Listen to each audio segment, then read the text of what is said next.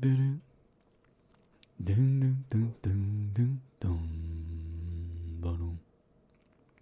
Dun, dun, dun. Dun, dun, dun, dun, dun, dun, dun, dun, ba-dum. Welcome to the Kingless Generation, a podcast on the deep history of class struggle, paleo-parapolitics, and the demonology of capital. I'm your host, Fergal Schmoodlock. And here in the midst of my building being under construction, I have an episode for you about ancient Akkadian state structure and the way that that is recorded in poetry, stela, inscriptions, and in the cuneiform script, and specifically having to do with the cuneiform script, which has a really interesting multilingual history. You probably, modern people probably know that cuneiform, sort of the earliest language that we know of it being used to write. And yeah, I think we know that original language that was invented for is Sumerian, right? We know that.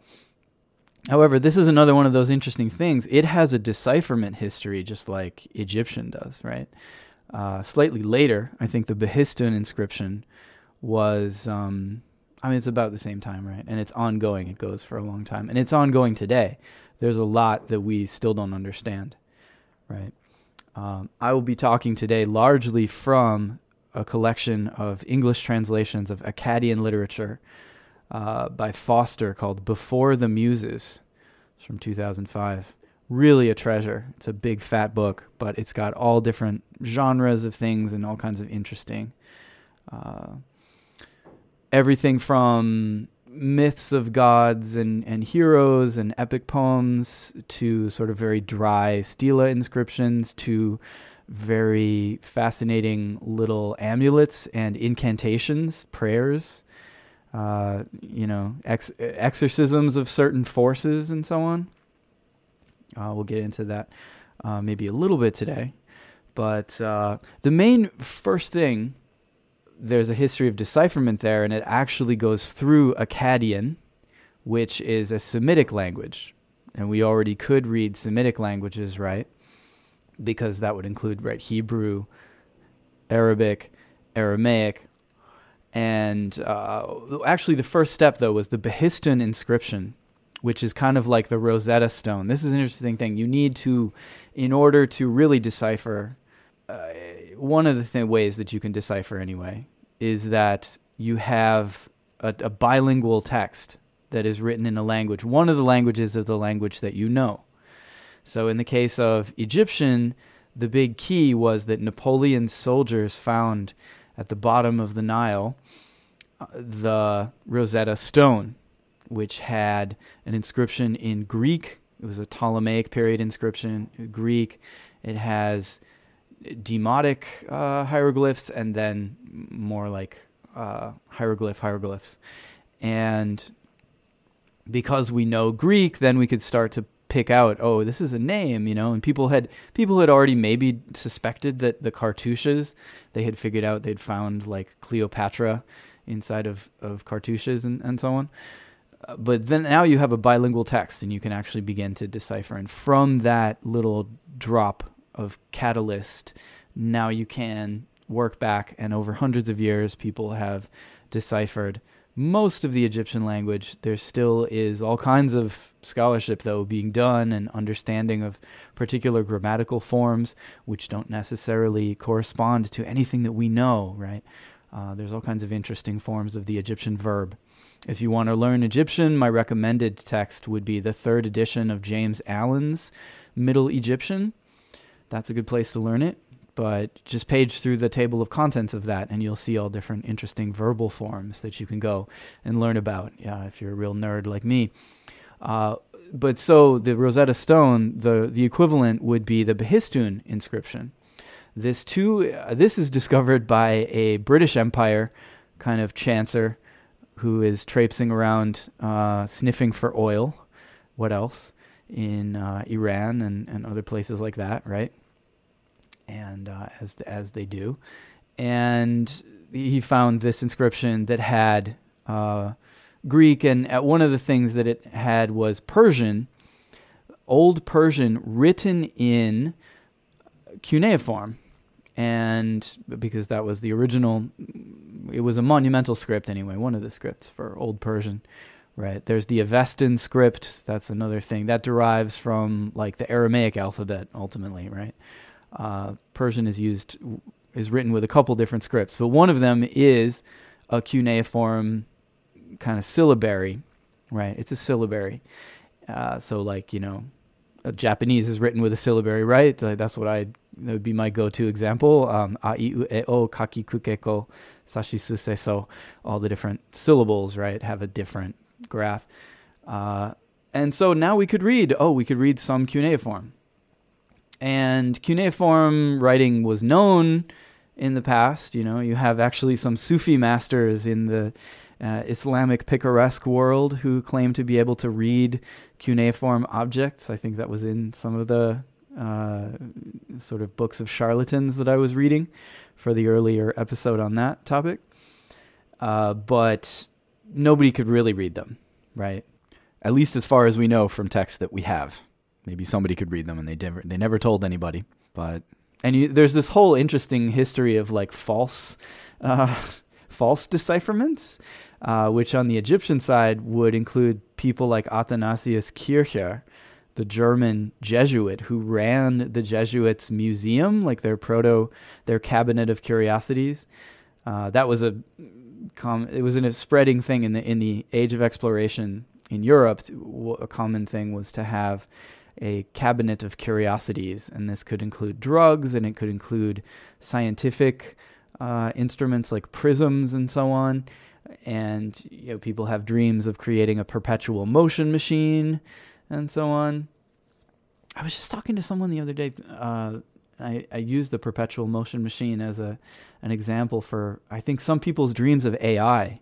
Yeah, that was their original, thing for Duolingo, was that they thought that the original pitch for Duolingo was that it can be totally, the AI can just watch people trying to learn a language, and thereby the AI will get better at teaching language, and it also will learn all the languages. But that, it really is kind of like the perpetual motion machine. And today, I mean, they're charging money. They had to charge money. They thought they could just make it free. And I think it is some DARPA shell company, isn't it? Maybe I'm wrong about that. But they certainly now have, I dabble in all different languages. I have an account in almost every language that they offer.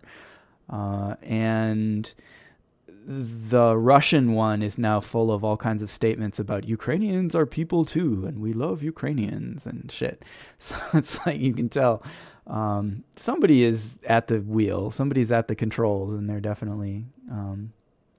I apologize for the hoarseness of my voice. I'm realizing I have hay fever, we say. And which is a funny thing, coming to Japan. Originally, I was in the mountains, and everyone would get it. And it's because they cut most of the indigenous flora of Japan during the industrialization, and replanted with all this cypress and cedar, which is useful for logging, but it doesn't make for a balanced ecosystem. And so people get nasty hay fever all the time. And that was a big reason why people would be wearing masks in the past, right? When I lived in the mountains, a lot of people would be wearing a mask, and it's mostly just because they have a raging runny nose, and also they're trying to limit the amount of pollen that actually gets in to their bodies, because it's wreaking havoc and causing an allergic reaction, right? Because there's this very unbalanced kind of unnatural forest that's been created. And however, I did not have this, or at least I never noticed it, just as a young guy running around not thinking about anything. But now I get it. Is it because I've lived in Japan long enough that my whatever system has, I eat the food here, and it could be that, I don't know. But your immune system probably there are things that get sort of written into it at early stages in your life, right? Some of this can have to do with obesity in the United States, potentially, right? Although that's mainly due to a counterinsurgency policy strategy to make sure that everything under a certain price point is going to poison you with pesticides and corn syrup. Corn syrup is engineered to cost less than nothing, but getting a good robust dose of different kinds of things, especially cow dung.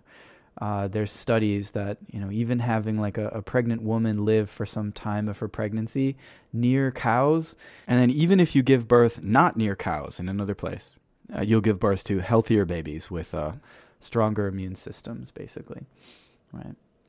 So our bodies are particularly immunology is fascinating in this regard. All kinds of inputs are present.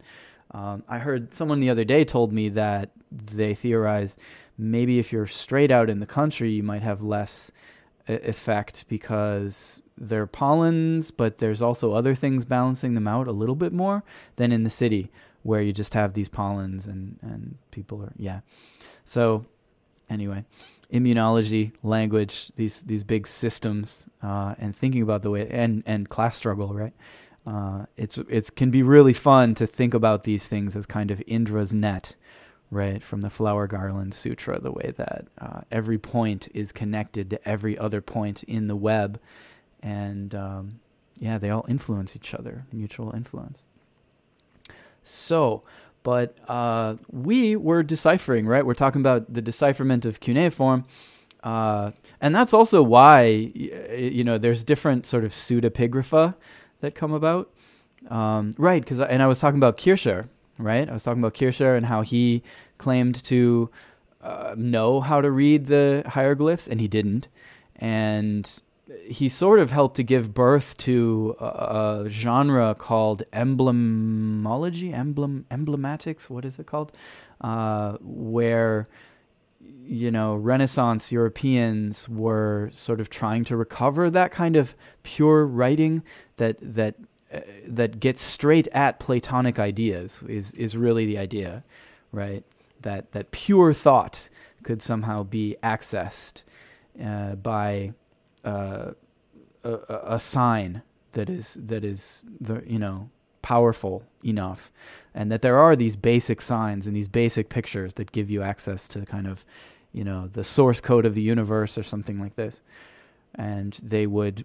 There are these books of engravings, elaborate pictures of things that sometimes they are based on things that Egyptians have a letter that looks like this. And so therefore, they make a detailed kind of illusionistic kind of Renaissance European style, quote unquote, realistic depiction in,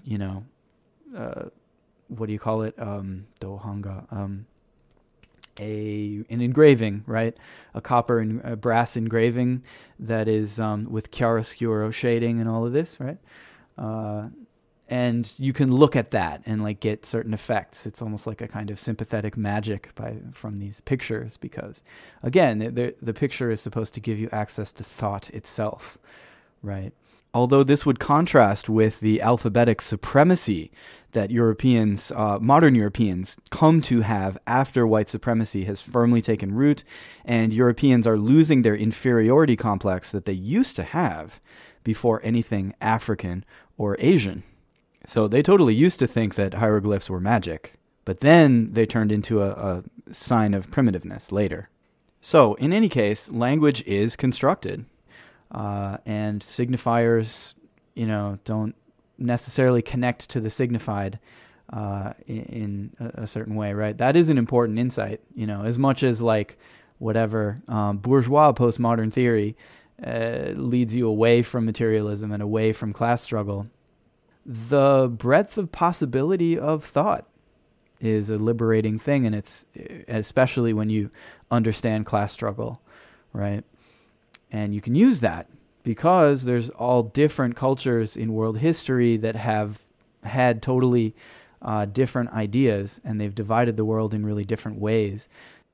Western musicology divides an octave, which that's a natural kind of thing in the sense that the higher octave will be twice the frequency of the lower octave. But in between there, you can divide that into 12, as on a piano. You can divide it into 22. Classical Indian music has 7 svara, 12 svara prakar, and 22 shruti in an octave. Chinese and Japanese music uses a pentatonic scale, so there are 5, and so on.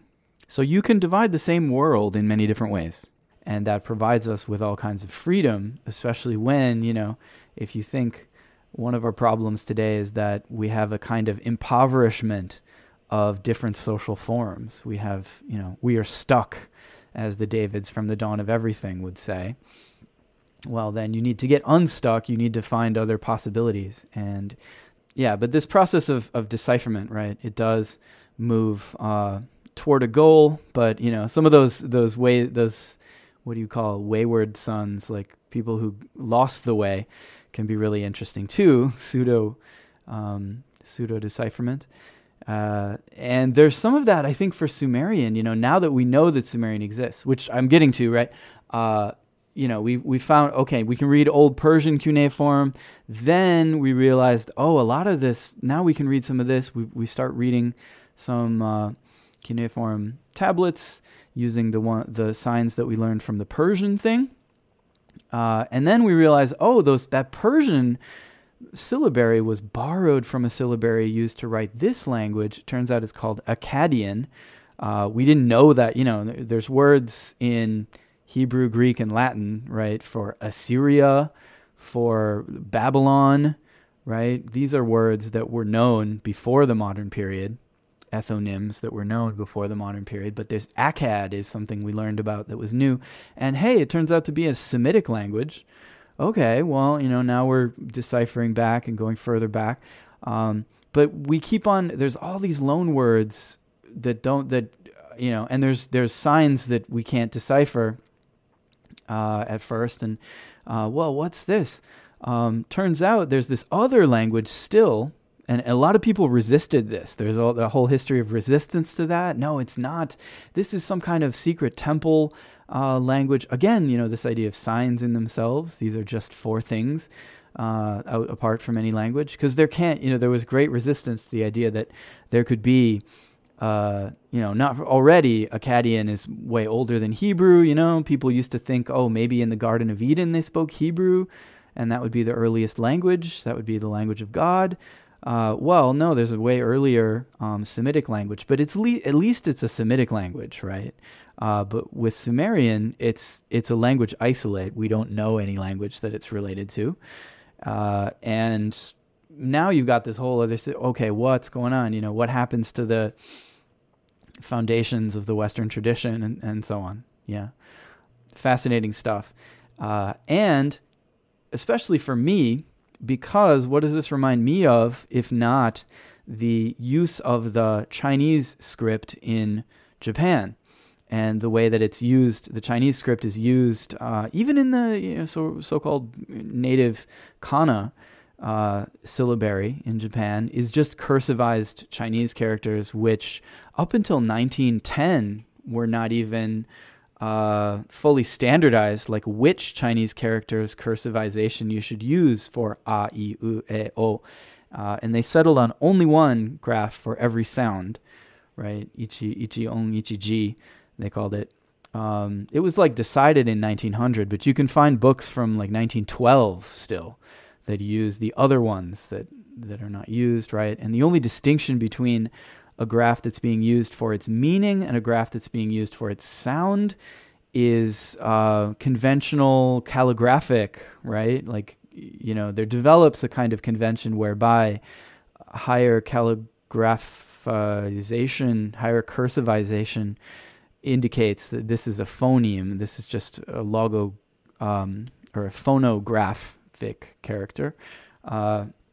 Whereas, lower degree of cursivization says, this, you read this for the meaning. This is telling you a word. And that's key. Linguists today they like to avoid the word ideograph, because there's this whole, history debate about the ideographic myth, right? And that's a good name for what I was referring to earlier, the idea that Egyptian hieroglyphs access, some kind of ultimate reality or something, right?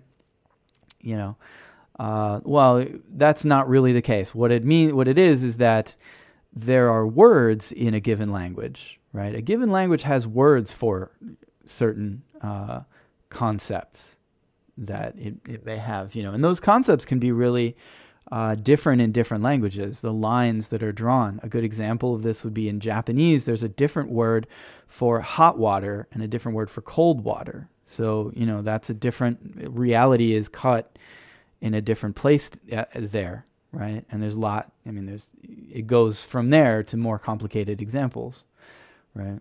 So it isn't a Platonic essence of something, right? In Japanese, if language did give you access to Platonic languages or essences, then you would have a different, in the Japanese world, there would be a different Platonic essence for hot water and a different Platonic essence for cold water, right? And that would, what do you do? That means that, a Japanese speaker lives in a different world from a person who speaks a language where water is water, and it can be either hot or cold, and you have to use an adjective to say that, right? And in it, this is the big difference between like the extreme version of that everyone who speaks a different language lives in a different world, is known as the Sapir-Whorf hypothesis. And nobody really subscribed to like a very strong version of that. Obviously, translation is always possible. You don't want to fetishize. Again, that would put you in a kind of hieroglyphic kind of place to be fetishizing things, right? And, naturally, as a Japanologist, I too have moved back and forth in this kind of way. You get really excited about the fact that, this is a totally different, way of looking at the world. And look at this no play, the way that the language is written in this way that cannot be duplicated in any other system. And so you try to translate it into English in some super literal way but that doesn't produce anything similar to the effect of the original text in someone who doesn't know Japanese. So you get into this problem of translation, right? Really nerdy stuff here in this episode, I guess, but it's relevant for later. It will become very relevant. I think I'll save, So I'm going to tell you this now. So I can totally imagine the way that Sumerian and Akkadian kind of articulate together. They talk about it in terms often, Mesopotamian scholars often talk about this. So Mesopotamia, by the way, this is the Tigris and Euphrates rivers. This is the Fertile Crescent. This is the place where agriculture, not agriculture was invented, but it's one of the first grain states. Right? So think back to the Against the Grain, James C. Scott stuff, right? There was a myth that like this was a desert, because now there's a lot of desert around there, right? So it was all like, they made the desert bloom, precisely the Israeli slogan about why they deserve to displace the Palestinians. They made the desert bloom. But that is actually a consequence of over-farming. That's a consequence of the grain states. Those grain states ate away at, there's lovely maps of sort of what the original river systems of Africa were. And there's tons of river systems all around where today it is the Sahara Desert. But that too, desertification spread due to the Neolithic society. Actually, the Neolithic society that spread the grain state, right? That spread class society. You'll recall that almost all of the archaeological evidence of like ritual human murder, ritual human sacrifice, there's the really impressive one at Çatalhöyük, I think, where a woman has her head cut off and her fingernails are digging into the ground and so on, and there's blood, human blood and animal blood on the walls, and pictures of headless human beings on the walls, and a head cooked in a cooking apparatus outside, And this seems to be a narrow kind of elite feasting structure with a lot of white plaster, and that would be characteristic of a society where you have an elite that is beginning to monopolize agricultural surplus, is what leads from kind of feasting society culture into the Neolithic, the grain state, right, where you have a division between aristocrats and peasants, just to situate all this in our grasp of world history. And that happens, maybe a little bit before, like 10,000 years ago, 12,000, 13,000, something like this, right, in the Near East. There is a separate Neolithic in what is today Peru, the Inca, the forerunners of the Inca. There are a couple different city-states that precede and lead ultimately to the Inca, right? That has some different characteristics. I don't know as much about that, but you can see, there are these very striking kind of early examples of what seems to be some of the most pure and nasty class violence that you can see in some of these human sacrifice scenes from the Near East, from this area. But because it's desert now, people often used to imagine, they must have the genius involved here. There's this sense too, very non-materialist, very idealist view of how these things come about. Not that ordinary people use their wisdom of everyday observation of the land and all kinds of other living beings and develop these things, these techniques to produce. So there's a bit of a split among archaeologists, anthropologists. You have someone like Ian Hodder who has a bit more of an idealistic view that thinks that the wonderful knowledge of the calendar must have been created by the specialists, by the elite. The elite needs to exist first, and they come up with the smart way to run agriculture and stuff. And the people then follow that, right? Whereas Brian Hayden argues against that in a very materialist kind of way. He can be like right-wing in other ways that I can't follow. But in arguing against Hodder, he points out quite correctly, I think, that it's actually ordinary people that develop these relationships with other living beings and the cycles of nature, and their wisdom of how to run things is what really gets all of this started. And when the parasitic elite comes along, they come up with all fancy calendars and systems, priestly systems, right, to disguise that as their creation, when it really belongs to the people. But actually, largely, it seems that the social or evolutionary stimulus that led to domestication of animals and plants was for feasting, and also that led to production of food as opposed to hunting and gathering, because hunting and gathering is easy. It's extremely fucking easy. If you have the requisite knowledge, you can get everything that you need with a work week of, again, 13 to 16, 17 hours per week of what we could conceivably call work, right? So you don't need to develop any of this.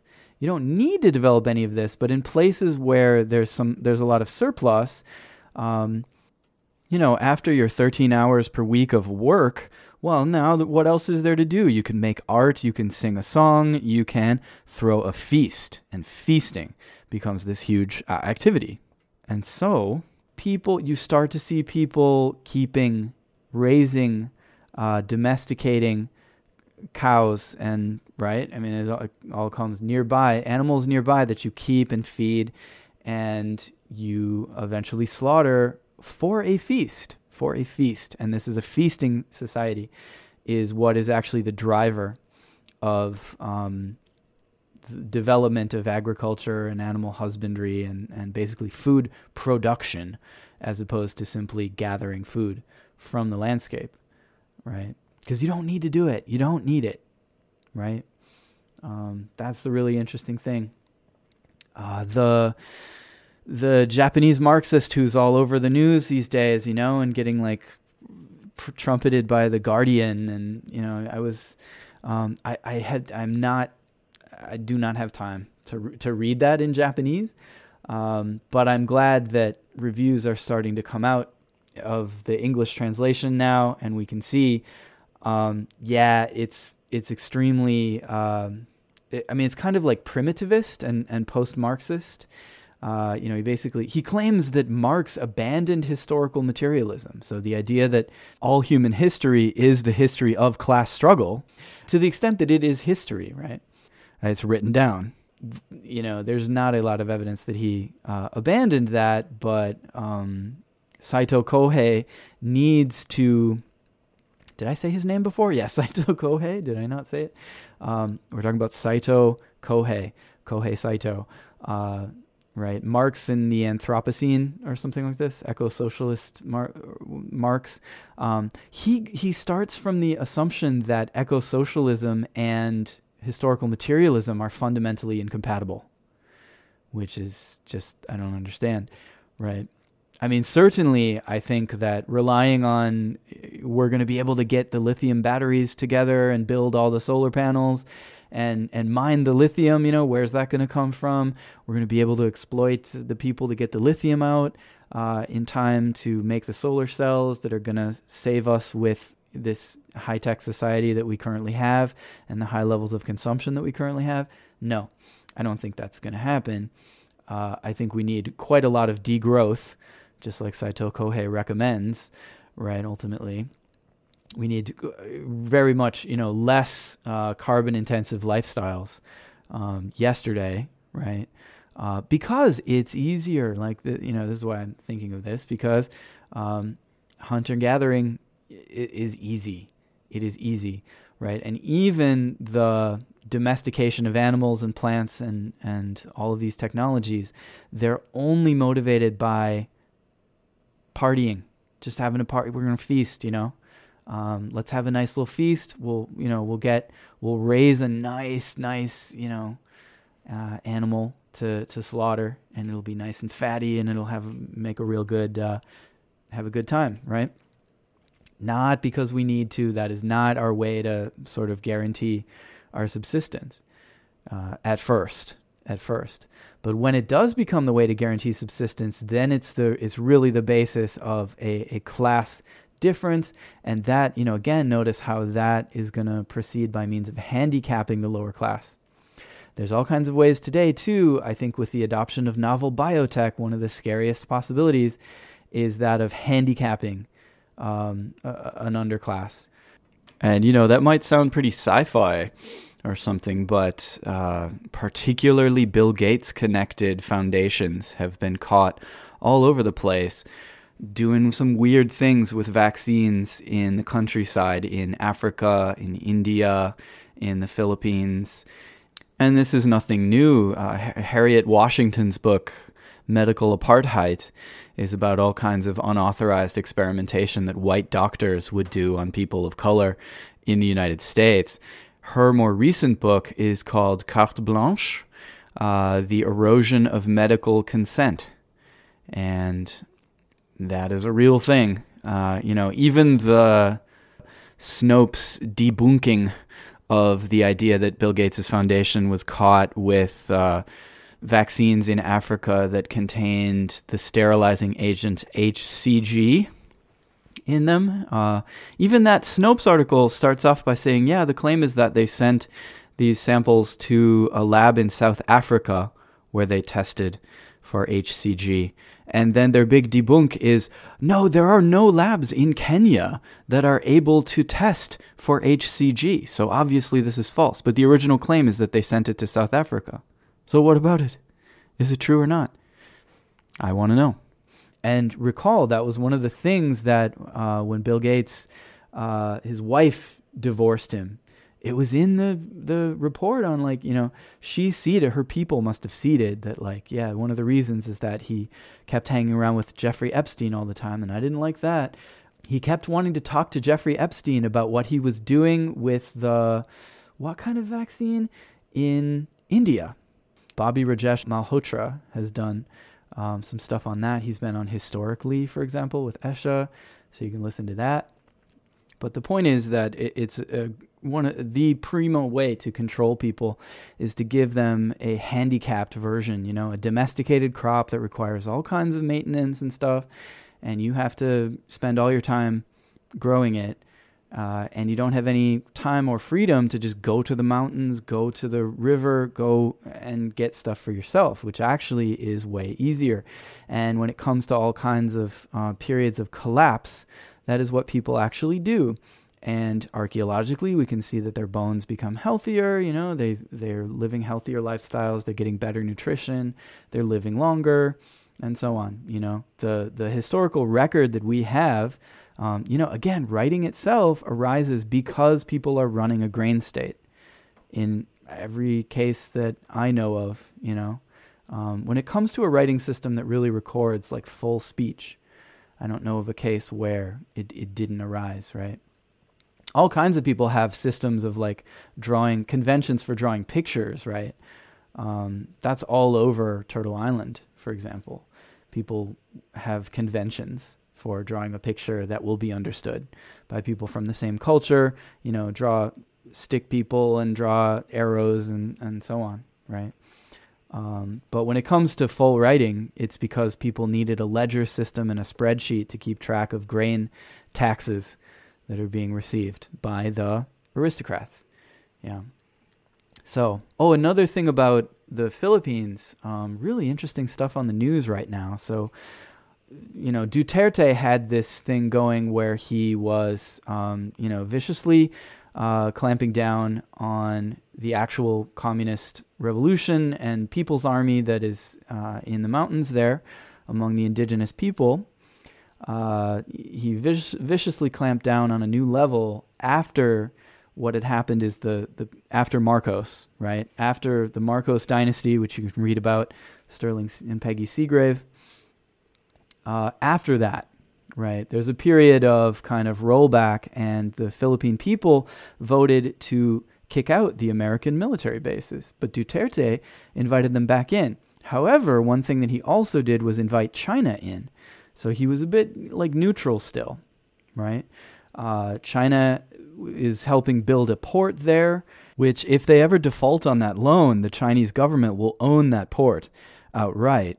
Which, they're offering aid, still way better conditions than the West. The West still owns way more of the third world already. Like a single French billionaire owns like every port on the west coast of Africa, etc. So I support China as much as you can support a, very kind of liberalized, certainly very much reform, under Xi Jinping. There certainly is a movement back toward at least kind of like social democracy, right?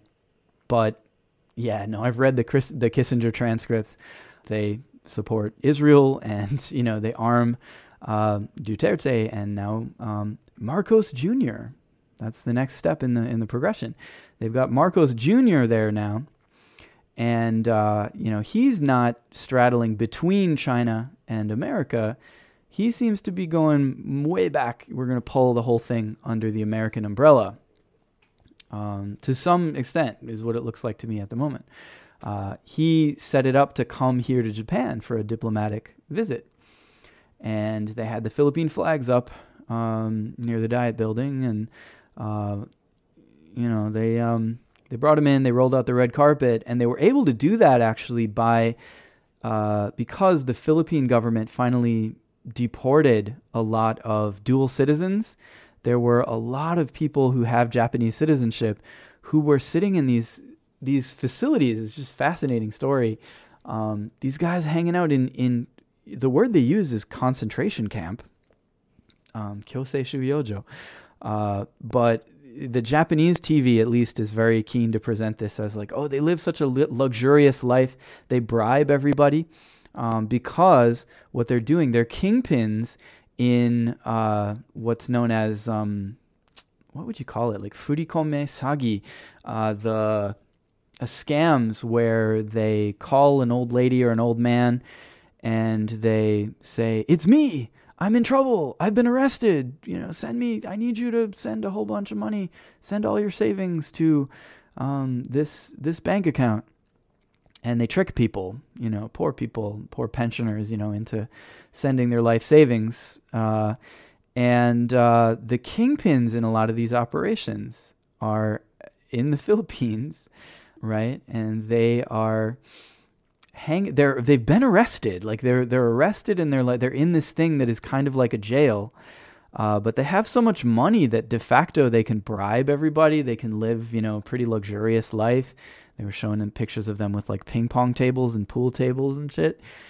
So, they're just hanging out there having a fun time, supposedly. And part of the conditions of this kind of new level of renormalization here was ironing that out and sending those people back to Japan, because they're like maybe half Japanese, half Filipino people who are doing this. And it may be, the experts on the TV sort of say, there may be an antisocial organization above these kingpins that is actually where the bulk of this money is going, right? So there's a whole interesting world there, and you gotta hide your power level. That's another thing that I've been wanting to talk about on the podcast. It's like, especially with the way that things are going, right? There has been a new level of normalization with Korea too, and this too is about getting that war started over here. We got to have a Ukraine conflict over here too. That's what the Rand Corporation said in their report. That's what, if anything, the Seymour Hersh, revelation of what everybody knew, that America fucking blew up, carried out a terrorist attack on German critical infrastructure, and that's what they do to their vassal states. There's a wonderful, fun discussion on the East is a Podcast recently about this kind of thing. Although furiously Dungist, in a way that I can't really follow. I wish I could be a Dungist. I fuck with China a lot, but, it's like, what? There's certain levels of things. Even in that discussion, they're kind of saying like, yeah, they're doing capitalism way better than, okay, so, that means maybe we support, because we definitely want a multipolar world, but why do we want a multipolar world? We want to open up places for people to really get it on, and that means changing relations of production, revolutionary change in relations of production. And yeah, that can still happen within China. Xi Jinping has moved it in a really positive direction. But I haven't lived in China for very long. I've lived in, I've been there, a little earlier on before Xi Jinping, at the height of kind of capitalist restoration, right? So I know that, the dominant force is maybe in some ways still, definitely in some ways still, right? Something that, and it's wild to see, here, I've kind of given up on my Japanese Twitter account. Some of you may know that I have a Japanese Twitter account, but I don't open it anymore. It just got so sad. Everybody's a social chauvinist. Everybody is transphobic. Everybody is, and kind of homophobic. Even though some of these people are really into like yuri manga. There's this one dude who like is always posting, like lesbian teenage girls, and and is rabidly anti-trans, and also like a major, like a Dungist for Putin, basically, is what I can say. Right? They love Putin and they think, somehow it still is communism, right? Which is not quite. There are people there who would like the Soviet Union back, and more power to them. That would be fucking awesome. But so the shadows are being cast over here, it's like, I have a little bird did tell me, and I don't, it's just a little bird. Maybe the end of April, early May, after the Golden Week holiday is when they will finally stage a fake missile exchange, or maybe a real missile exchange, but staged and planned, with Taiwan and I think they've got to involve the Japanese self-defense forces. They've got to involve Japan, because Taiwan by itself is not going to be Ukraine. They're not going to push themselves into such a suicidal thing, especially after they've seen what happens. But, that's what the ruling class needs right now. I would love it if they, so anyway, you can imagine what's going to happen if you get Ukrainian type conditions here. They already have moved the command of specifically the American troops in Japan.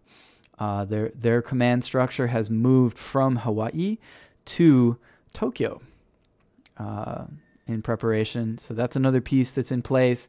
Japan just upped its defense budget by, it's double-digit percentage at like 17% or something like this. I don't know. The current mass media is all howling about China raised their defense budget by 4%. So, and they have an agreement already in place now where coalition forces can enter Japan with no visa controls. So, Nazis from Ukraine, all kinds of soldiers of fortune, quite literally, that are being trained up. That's the really thing that I take from, Matt Chrisman and Chris Wade are doing this Hell on Earth series about the 30 Years' War, 80 Years' War, Protestant Catholic wars, and the way that sort of galvanized and created the Terminator skeleton that became European capitalism. Very cool, very good.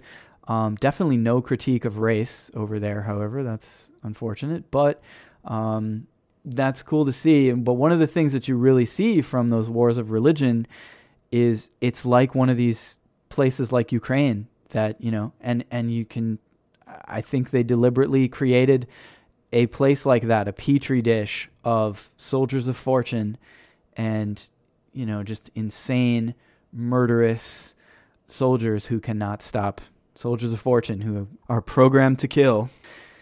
And they're going to be over here. So awesome. That's probably how I go out. But in the meantime, it'd be awesome. Maybe someone should stop listening to this fucking podcast right now. Go be a normie. You got to go undercover. Maybe some people, if you feel, if the spirit moves you, because it's time. Things are, there's going to be surveillance like you never imagined before, and it's really going to be going down. So we need people all over the place that are, varying levels of out, right? And you gotta hide your power level sometimes. I love that expression. I think maybe I can credit that to Jimmy Falun Gong. I love that expression. You gotta hide your power level sometimes. You gotta translate between different registers. Don't show them the mysterious hieroglyph right away, the secret cuneiform character.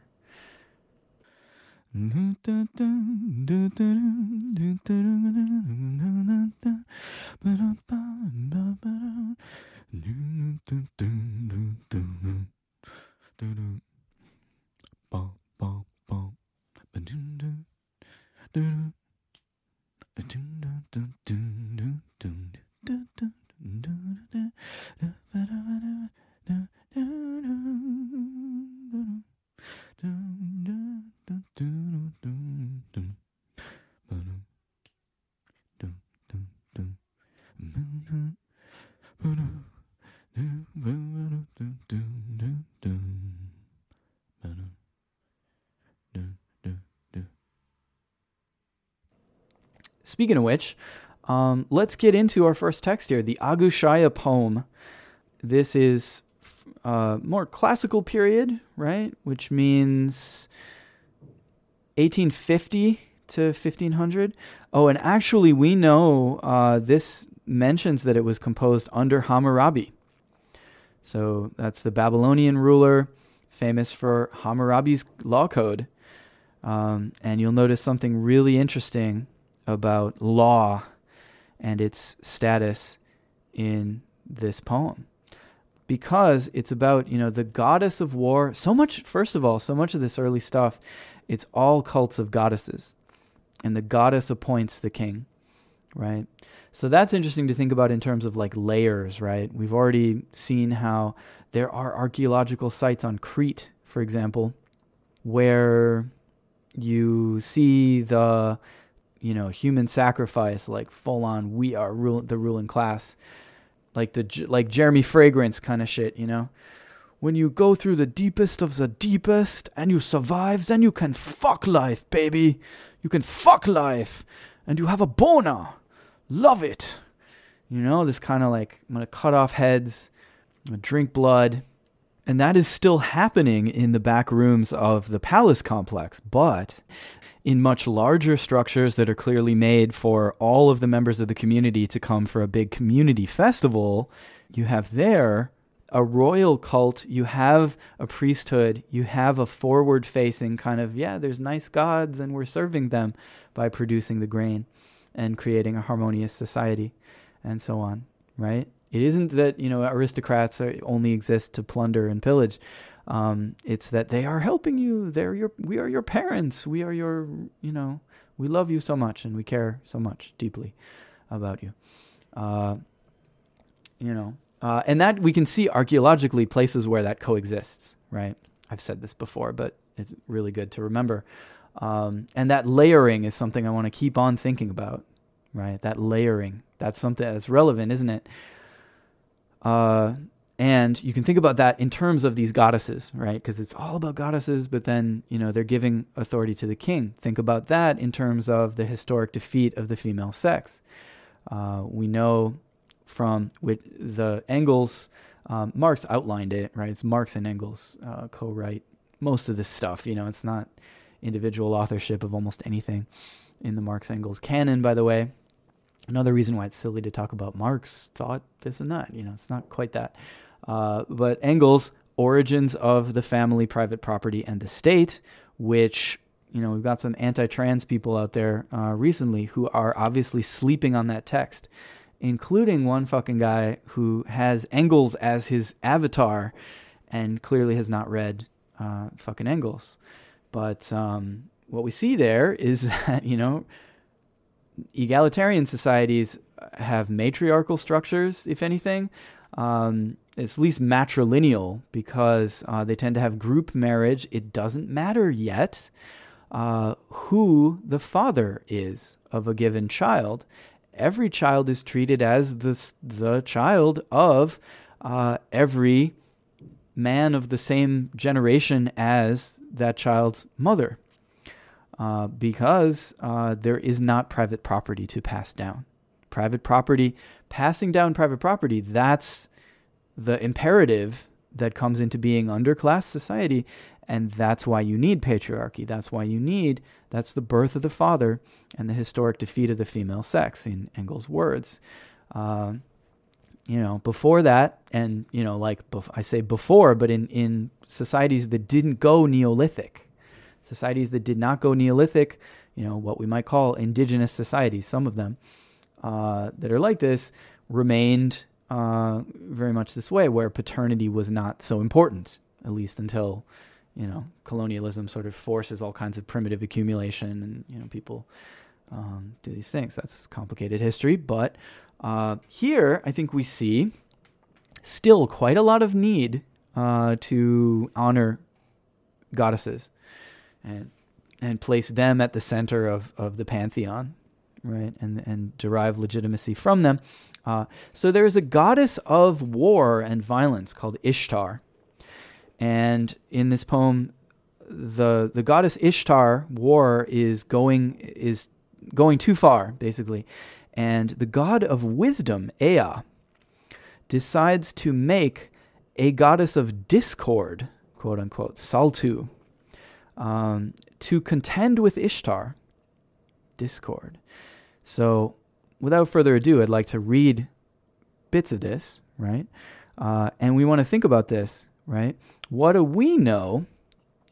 Maybe I'll put this out. Another thing we know from Engels is that the state is by no means a power forced on society from without. Just as little is it the reality of the ethical idea, the image and reality of reason, as Hegel maintains. Rather, it is a product of society at a certain stage of development.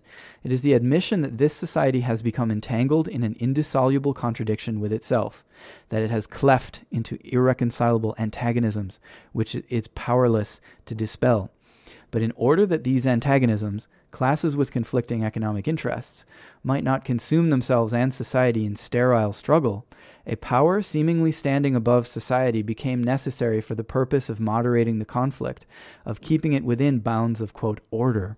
And this power, arisen out of society but placing itself above it, and increasingly alienating itself more and more from it, is the state. I think that will be very relevant here. Also, special bodies of armed men, prisons, etc. In contradistinction to the old Gentile, that is, gens, like tribal or clan order, the state first divides its subjects according to territory. The second distinguishing feature is the establishment of a public power which no longer directly coincides with the population organizing itself as an armed force. This special public power is necessary because a self-acting armed organization of the population has become impossible since the cleavage into classes. This public power exists in every state. It consists not merely of armed people, but also of material adjuncts, prisons and institutions of coercion of all kinds, of which Gentile or clan, gens society, knew nothing. That is, ultimately, if you really fuck up, the police are going to come and kill you. And the more class struggle that you have, the stronger this public power will become, right? Again, it grows stronger, however, in proportion as class antagonisms within the state become more acute, and as adjacent states become larger and more populated. We have only to look at our present-day Europe, where class struggle and rivalry and conquest have screwed up the public power to such a pitch that it threatens to devour the whole of society and even the state. Yeah. Because the state arose from the need to hold class antagonisms in check, but because it arose at the same time in the midst of the conflict of these classes, it is, as a rule, the state of the most powerful economically dominant class, which, through the medium of the state, becomes also the politically dominant class, and thus acquires new means of holding down and exploiting the oppressed class. That is, there is a layer, right? There's a layer on which that is above or behind, or, there's a man behind the curtain of the state, and that is the ruling class, which has its own institutions apart from the state, but they run the state as their private property, ultimately, de facto, right?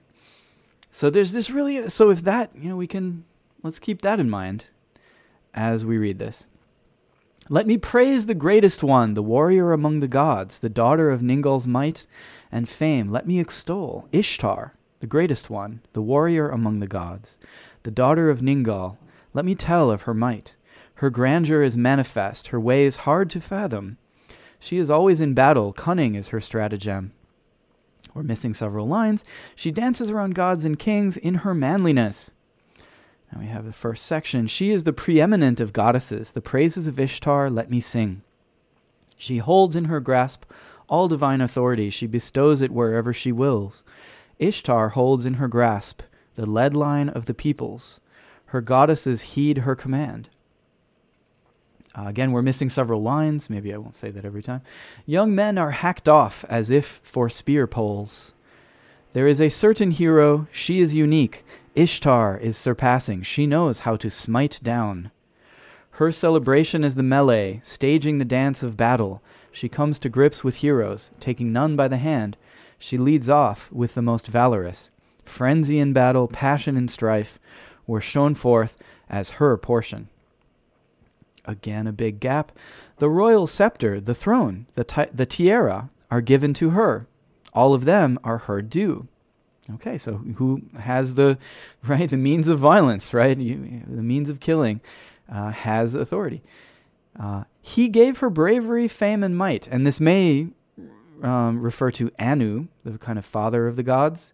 So again, all of a sudden we get this father kind of as an afterthought. And I think, Engels would certainly say that's because the Father came into being later in human history, and he's needing to be sort of written into the oral histories that we had before that. He gave her bravery, fame, and might. He surrounded her in abundance with lightning bolts flashing. Once again, he added to her uncanny frightfulness. He had made her wear awesome radiance, ghastliness, valor. As for her, she felt that valor in her heart. She schemed battle. In the dwelling of the leader Ea, look out for her terror. Ea is the god of wisdom.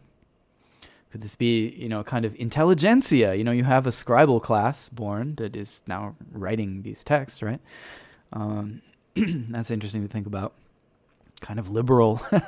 Is this a liberal intelligentsia that sort of is a member of the ruling class, but, has all kinds of moral ideas and philosophical ideas and wants to feel sort of good about itself? I think we're quite familiar today with how people like that sort of come into being.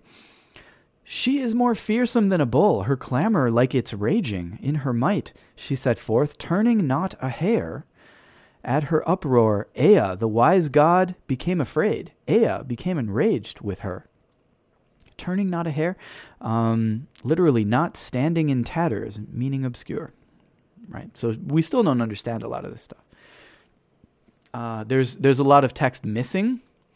But he says, hear me, great gods, Ishtar is something, she let her be trusty something, let her have muscle, let her raise riot.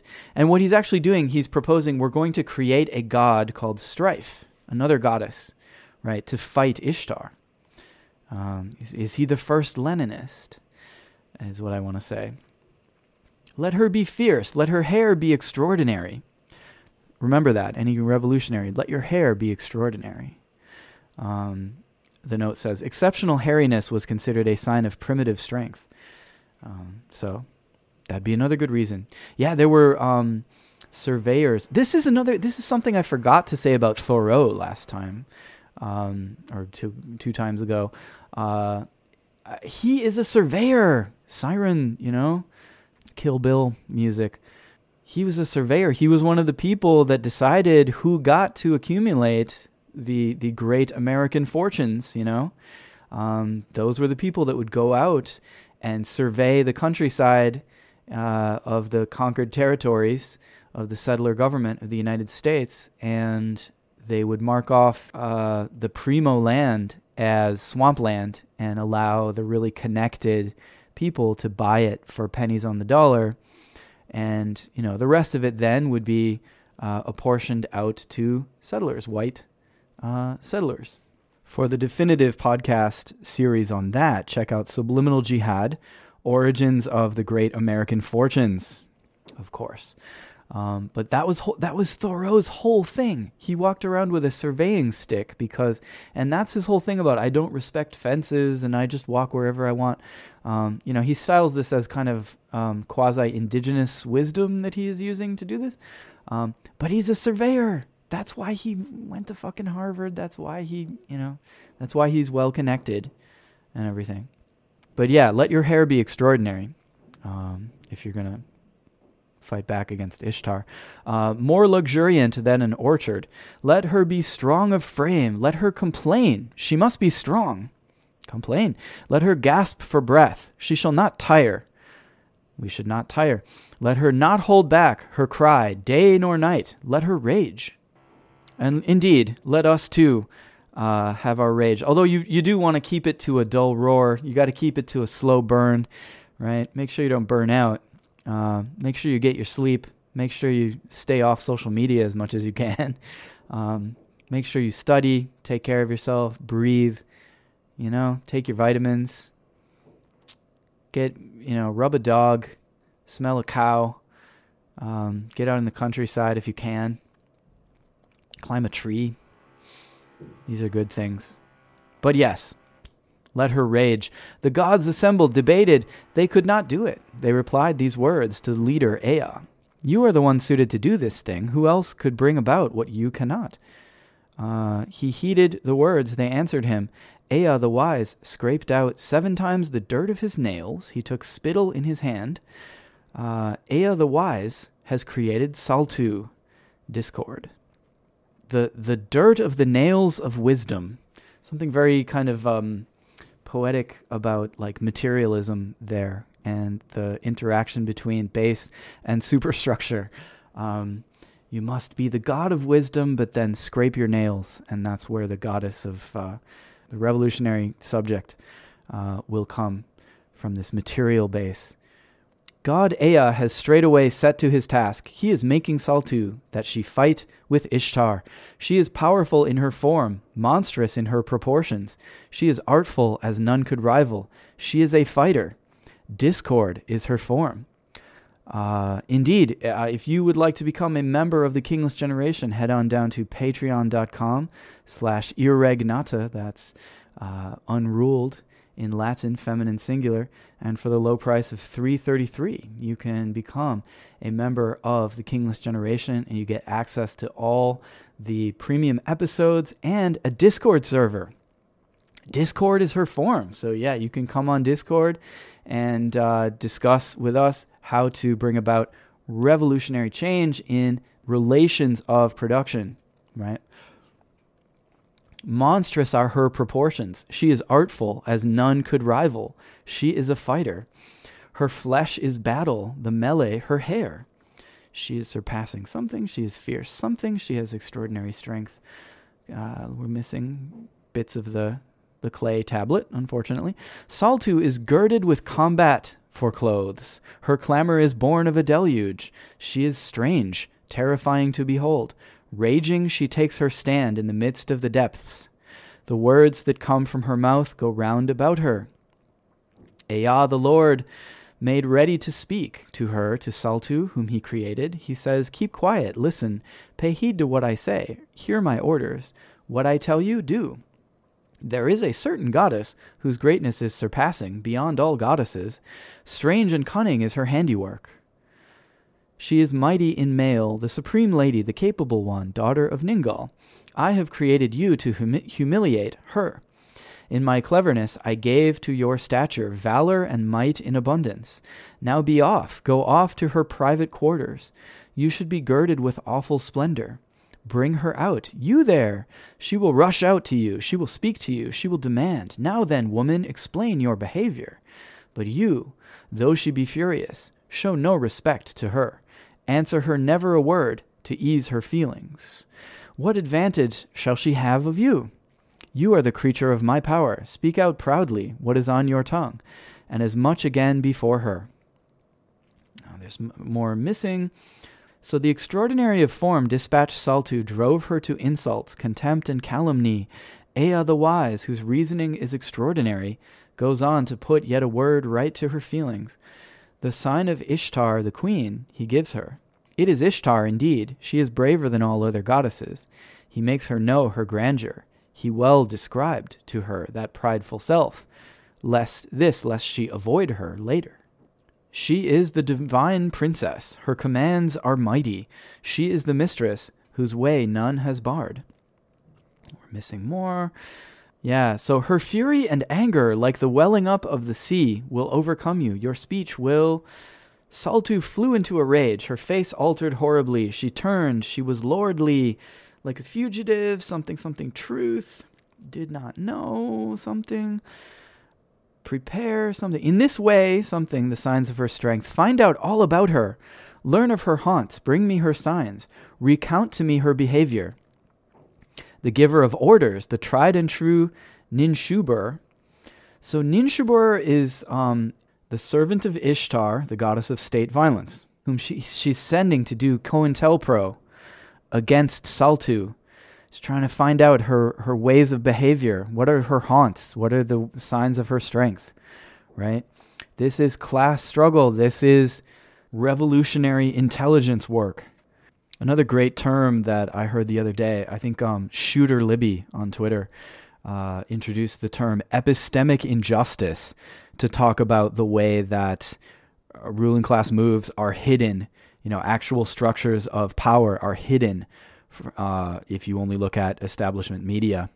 And so that struggle of revolutionary intelligence and counter-revolutionary intelligence is being dramatized even here, right? In the 18th century BCE. You can see it's just as important today as it was back then, right? And that's why you need to hide your power level sometimes, because Ishtar is sending her spies to find out what you're doing. And right here, she's sending Ninshubur, the god of counterinsurgency, and it goes, wise, strong, words are missing, something hero. He went out to the depth, something. He went alone to blank to face her. He looked twice when he saw the exceedingly great one. He fell silent, something. He examined her form. She is bizarre in her actions. This is the interpretation of Foster here, translating this, that it's stuttering, actually, although that's not universally accepted. But I like it. She is bizarre in her actions. She behaves unreasoningly. In her form, she is mighty. She makes many cries for battle. She is adorned with awesomeness. In her onslaught, she is terrible. She is murderous, bullying, vicious, has the young man and the maid, something. The young man and the maid. That's interesting. Something, clamor. So did she learn her sign. So even here too, the sign is like the secret truth of something, I guess. Ishtar is, again, carrying out this intelligence work against Saltu. Angrily, the most capable of the gods, the all-powerful, took the sign, the intelligence. Proudly in her might, fiercely she drew herself up. The warrior Ishtar, the most capable of the gods, the all-powerful, proudly in her might, fiercely she drew herself up. In her greatness, she grinds up her enemies, she turns not back, yada, yada, yada. She says a word, proudly she speaks. These are the signs of her might. Agushaya, the capable lady, to Ea did say, why did you create Saltu against me? Who is blank of mouth, something. The daughter of Ningal is... You made her enormity. Saltu has set her clamor against me. Let her return to her lair. Ea made ready to speak and said to Agushaya, that is Ishtar. And it's the name of this poem, the Agushaya. It's about Ishtar. Agushaya, hero of the gods, as soon as you said it, then I certainly did it. You were driving me to it, and caused delight at your having done with this. The reason Saltu was made and created is that people of future days might know about us. Let it be yearly. Let a whirling dance be established among the feast days of the year. So clearly, this is an origin story for a festival of counterinsurgency. Successful, I think, right? There is state violence, there is counterinsurgency against it, but the state violence wins out, and we get to have a little play reenactment of that in order to diffuse tensions and so on. You know, you can talk. It's a little carnivalesque moment, perhaps, right? You can imagine this. Look about at all the people. Let them dance in the street. Hear their clamor. See for yourself the intelligent things they do. Learn now their motivation. As for the king who heard from me this song, your praise, the sign of your valor, Hammurabi, in whose reign this song, this my praise of you, was made. May he be granted life forever. So that's how we know that this is from the 18th century BCE, because that's when Hammurabi was around. And we also know a lot of more about Hammurabi. There's a recent book by David P. Wright called Inventing God's Law. And he points out, people have always known that the laws of the covenant in Exodus and, the other books of the Pentateuch, the Torah, show a lot of similarities with Hammurabi's code. But Wright really, and people usually explain this by saying, well, there was an oral tradition and it's just kind of diffuse influence. Cuneiform literacy had collapsed in the Near East by about 1200 BCE. So in the actual time when, Moses would have lived, there was not cuneiform knowledge around, but there would have been oral knowledge. And it was just orally passed down, and then it was written down when there was, like late in the first millennium or mid-first millennium or something, right? But the similarities, Wright argues, are way too close for that to be the case. There's really... And he lays this out very clearly in tables in the book, so check it out. First of all, the kinds of laws that you have, you start with like debt slavery of males, you have debt slavery of a daughter, death from striking with intent, child rebellion, men fighting with an injury, you killing one of a lower class than you. They're in like almost the exact same order. Right, so the order of it is the same. Also, there are like general moral principles, right, about like do this and don't do that and so on, as opposed to like casuistic laws, right, case law that I just mentioned, right? That is kind of buttressed or surrounded at the beginning and the end by more general things, do this and don't do that and do this and don't do that. That structural element is the same as well. There's really a lot of dependency. And so what Wright argues is that it would be more like the Neo-Assyrian period, sometime between 740 and 640 BCE, when Mesopotamia exerted strong and relatively continuous political control and cultural sway over the kingdoms of Israel and Judah, and a time when the laws of Hammurabi were actively copied in Mesopotamia as a literary canonical text. And it's important as well to understand what's actually new about Hammurabi's code. Right? Some of the French Jesuits dealing with Algonquian and Iroquois speakers in northern, Turtle Island, they found that people had a society of like restitutive justice, right, rather than retributive justice. And Hammurabi's code, a big characteristic of that is actually it switches from restitutive justice, like making it right? Like if you do something bad, your whole clan has to like get together and give things to people, rather than you often individually, right? It switches to individual. That is one of the differences, by the way, between Hammurabi's code and the Hebrew Torah, is that Hammurabi's code recognizes group punishment still, right? So it's a switch to punishment, still group punishment. Then the Hebrew law only recognizes individual punishment, usually. Okay. So that's always interesting. But this is, the actual reign of Hammurabi is the 18th century BCE in any case. So that would be a date of composition for this poem.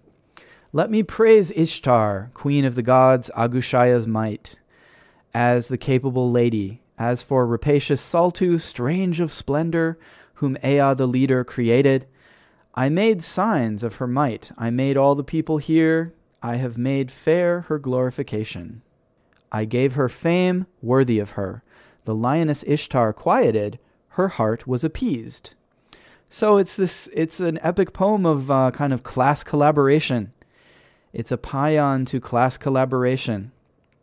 Let's just be nice. Let's just, sure, when the ruling class violence gets out of hand, it's no good. And then you got to rebel. And there is a real sense, like it's right to rebel here, I think. Saltu's power is legitimate. But then once Ishtar has been cured of her excesses, then the two can be in balance, and Saltu, the lioness Ishtar quieted, her heart was appeased. Now here, I think it would be fun to get into a little bit, some texts that give us a view into everyday life. In my field, the big divide is between modernists and pre-modernists, and one always feels a little bit jealous as a pre-modernist because the modernists seem to have this cool, sexy divide that they can talk about where modernity comes in, and modernity changed human psychology and it changed the way that people live and think and everything. Modernity being, of course, a code word for capitalism, of course. that you can't say or you couldn't say at that time. I mean, it's not even that long ago, but well, I do think that was huge. Obviously, capitalism. There's more that's continuous. That's something I want to say. There's a whole book edited by Ian Hodder called Consciousness, Creativity, and Self at the Dawn of Settled Life. So this would be like the Neolithic transition. And yeah, I mean, I bet there could have been changes, but I like the way that he kind of throws cold water on the whole thing in the introduction. He's like, yeah, we made this sexy book, but actually, I don't really know. Like, did people's brains really change? Like, did neurology really change? Or just people started having these new class relations and relations of production, right? A lot more is in common.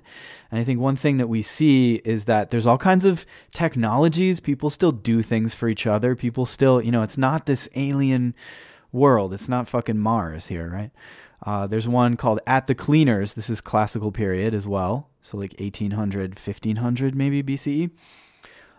Where a sophomoric fop is lecturing a cleaner in absurd detail as to how to treat his garment. Come now, cleaner, let me give you a commission. Clean my clothes. Don't neglect the commission I am giving you.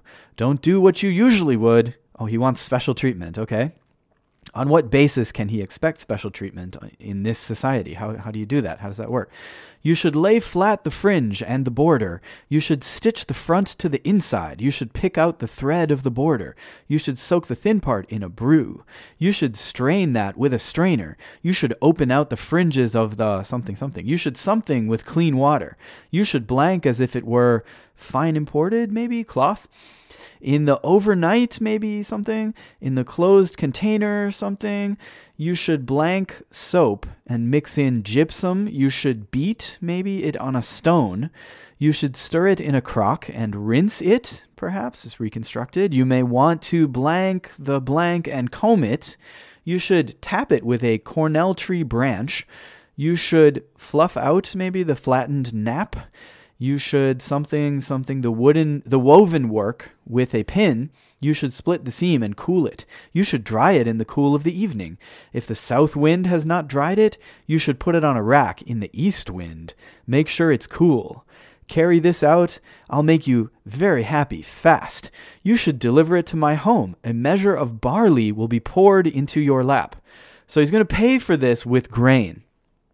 Right. And, indeed, having fancy clothes like this is often taken as a sign that you at least have a feasting society, right? And maybe some people are monopolizing the fancy clothes.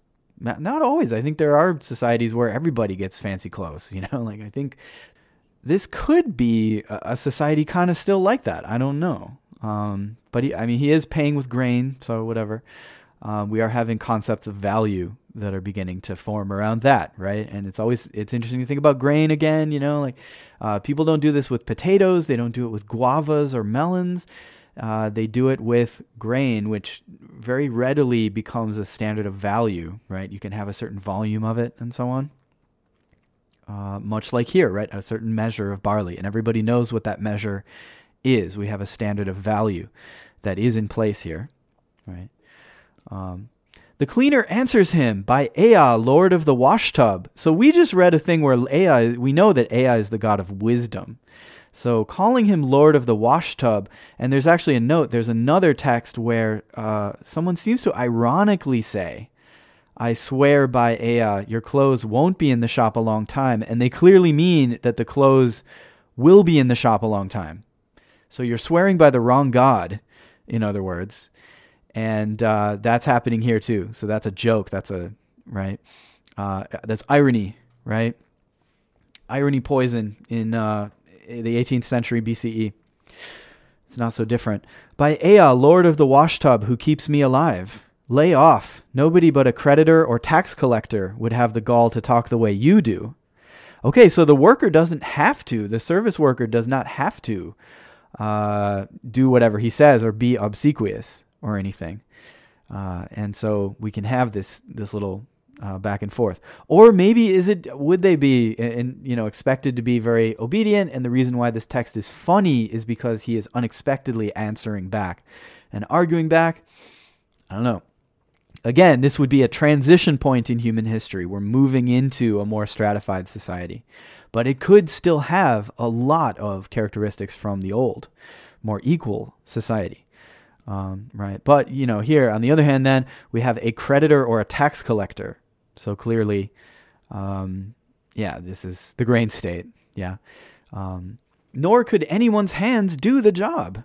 What you ordered me, I could not narrate, declaim, speak, or repeat. I don't know what you're talking about.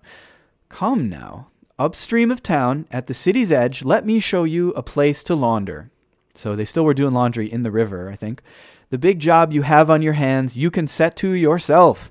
Don't miss your chance. Seize the day. Do ease, if you please, the countless tangles of a cleaner. If you can't give yourself more breathing room, the cleaner is not yet born, who will pay you any mind. They'll think you a ninny, so, as they say, you'll get all heated up, then you'll have a stroke. There seems to be some kind of pun happening here that we don't know.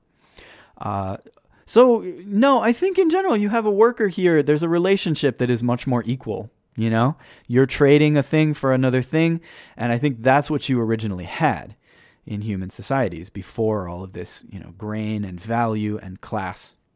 And then here is a Babylonian folktale called The Poor Man of Nippur, which shows us some hunter-gatherer energy still surviving within, some exchange and barter kind of energies still around, despite really quite a hierarchical society in some ways.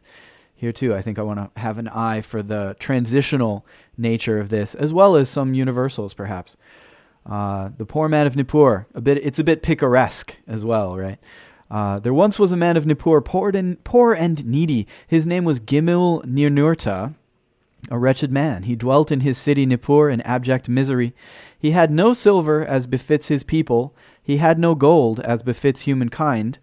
So precious metals as money, I think we see. That as well for currency. His larder wanted for pure grain. His insides burned, craving for bread. His face was wretched, craving meat and good drink. Every day, for want of a meal, he went to sleep hungry. He wore a garment for which there was none to change. He took counsel with his wretched heart. I'll strip off my garment for which there is none to change. I'll buy a ram in the market of my city, Nippur. He stripped off his garment for which there was none to change. He bought a 3-year-old nanny goat in the market of his city, Nippur. He took counsel with his wretched heart. What if I slaughter the nanny goat in my yard? There won't be a meal. Will there be beer? Where will be the beer? My friends in my neighborhood will hear of it and be angry. My kith and kin will be furious with me. I'll take the nanny goat and bring it to the mayor's house. Okay, so this we have like older feasting culture, I think. You have a goat, but you don't have beer, you got to have a feast, is what he's trying to do. If my family and my kinship structure are going to be involved in this. So instead, what is he, I want to try to understand this. Instead, he decides to do something else. I'll take the nanny goat and bring it to the mayor's house. I'll work up something good and fine for his pleasure. Gimil Ninurta took his nanny goat by the neck. He went off to the gate of the mayor of Nippur. The gate is important here too. I think there are a lot of walled cities here increasingly. Right, even the Algonquians and the Iroquois had begun to have kind of palisades to some degree. Right, they would have sort of fighting among each other, but like always very, very low scale. Right, and they actually the bows and arrows that they had were much more accurate than European pistols, guns. The European guns made a lot of noise, but they couldn't shoot very far, and they couldn't shoot very accurately. So, as soon as the indigenous people learned that, they could win almost any conflict. And it's really only the disease. It's really only the plagues of smallpox, apparently. And, we don't quite know. Certain plagues that start to really decimate them, and then it's possible for the settlers to really come in and take over there. But they did have palisades around their settlements. but they actually consist of just this loose series of stakes that are separated by a meter between them, maybe, so that would be in great contrast to Mesopotamia, where you have these cities with lots and lots of privatized property inside that are being protected from barbarians outside. So to Kulti Enlil, who minded the gate, he said these words, "Say that I wish to enter to see the mayor." The doorman said these words to his master, "My lord, a citizen of Nippur is waiting at your gate, and as a greeting gift, he has brought you a nanny goat." The mayor was angry with Tukulti Enlil. "Why is a citizen of Nippur kept waiting at the gate?" Bring him in, I guess. The doorman, something to something. Gimil Ninurta came happily before the mayor. When Gimil Ninurta came before the mayor, he held his nanny goat by the neck with his left hand. With his right hand he greeted the mayor. "May Enlil and Nippur bless the mayor. May Ninurta and Nusku make his offerings flourish." The mayor said these words to the citizen of Nippur. "What is your trouble that you bring me a gift?" What is your trouble that you bring me a gift? Notice. Okay, so we see like a system of, and this is indeed like as we saw with the eloquent peasant from Egypt, it might be a similar sort of system where a local official is entrusted with simply figuring out what's the right thing to do and then doing it. There's not necessarily a fine law code in every case. And it would be more about like case law. What do we usually do in such a case, right? And then a lot is left up to the wisdom and discretion of a local leader like this. And so, as a result, bringing gifts and kind of having this relationship is important. There's a gap of some lines. The mayor has the goat slaughtered and the meal prepared. So this is something you can do. Okay, it's like, okay, we're going to have a feast then with this. Give him, the citizen of Nippur, a bone and gristle. Give him third-rate beer to drink from your flask. Expel him, throw him out the gate. So what he's done is shortchanged him. I think normally what would happen is if you brought an official a gift like that, he would say, "Oh yes, let's have a party. Feasting is going to happen," right?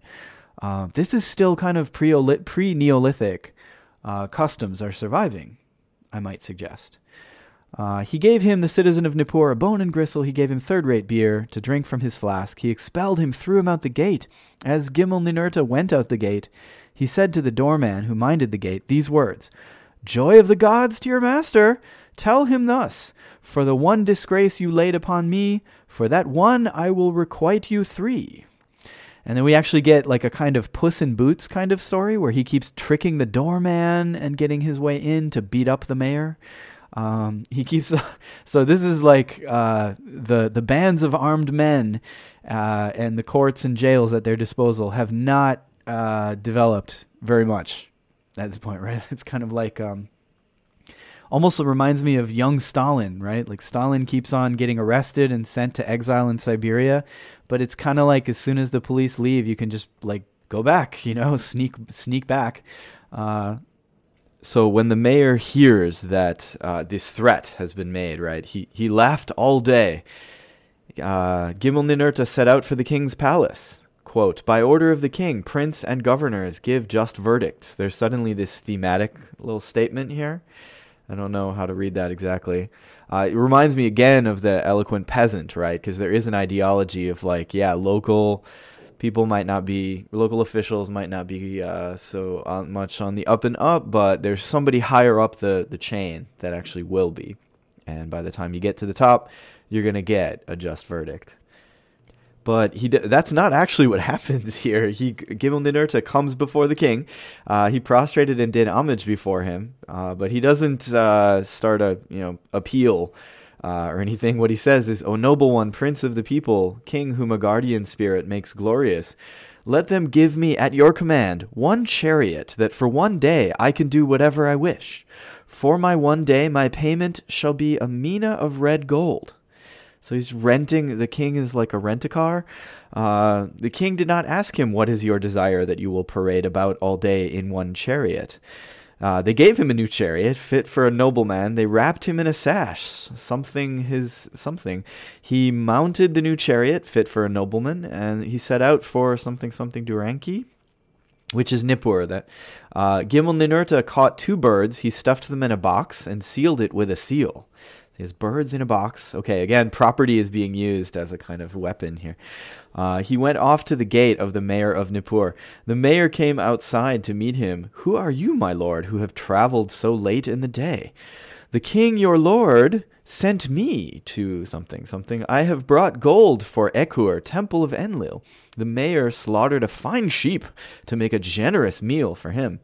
See, so he's being fooled by status symbols and outward displays. While in his presence, the mayor said, "Ho hum, I'm tired." But Gimel-Ninurta sat up with the mayor one whole watch of the night.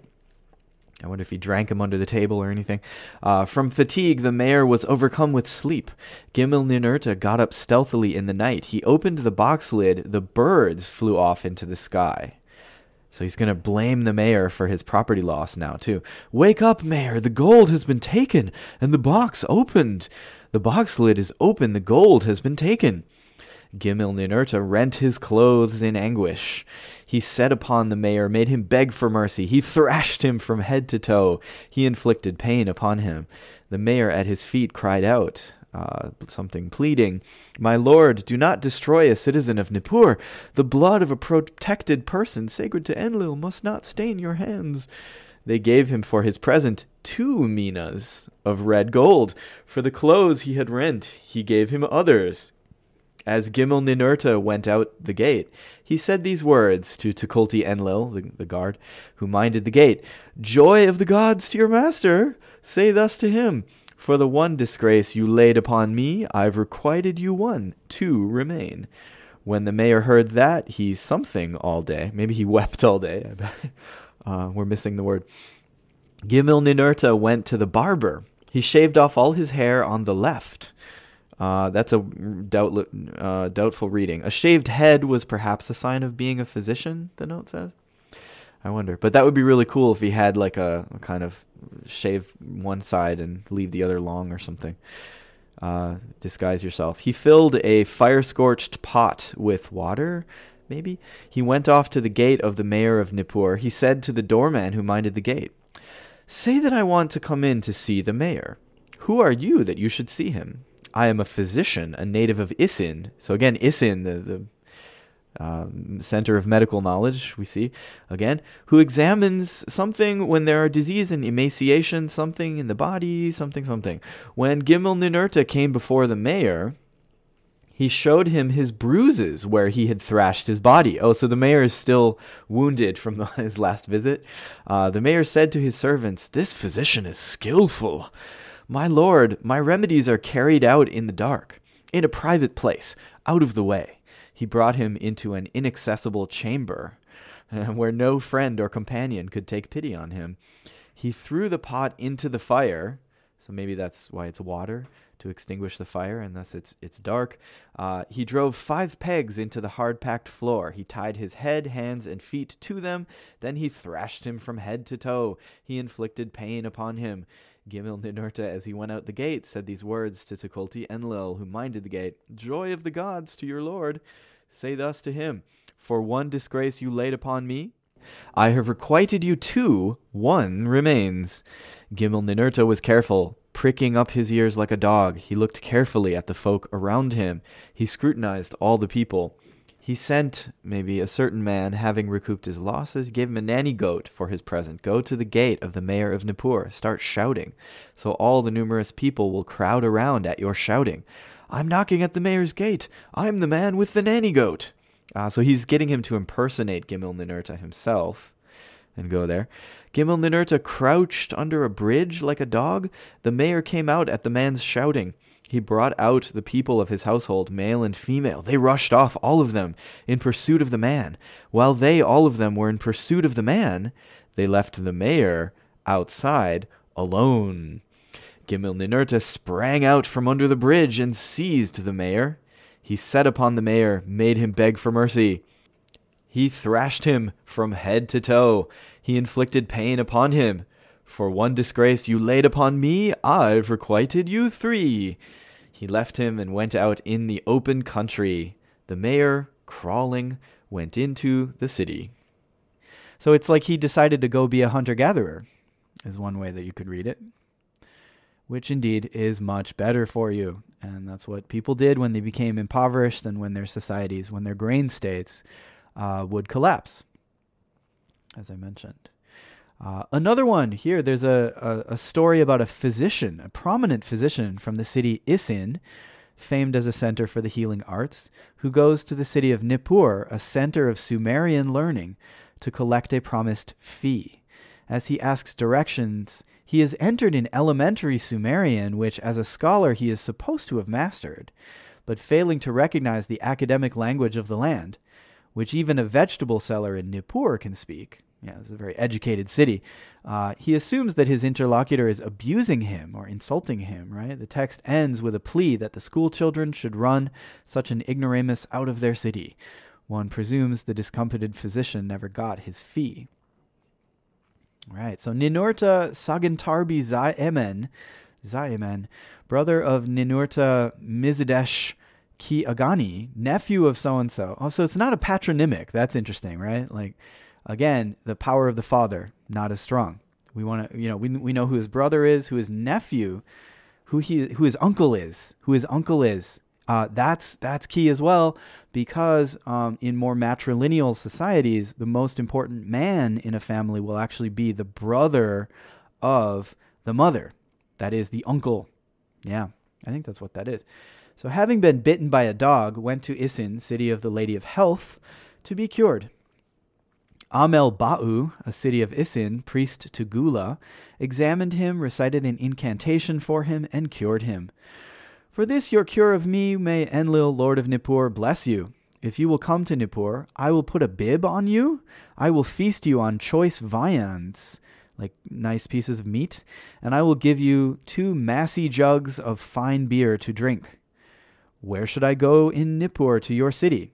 This is fun too. How do you tell someone a place to go in this? Do they have street names? Do they have addresses?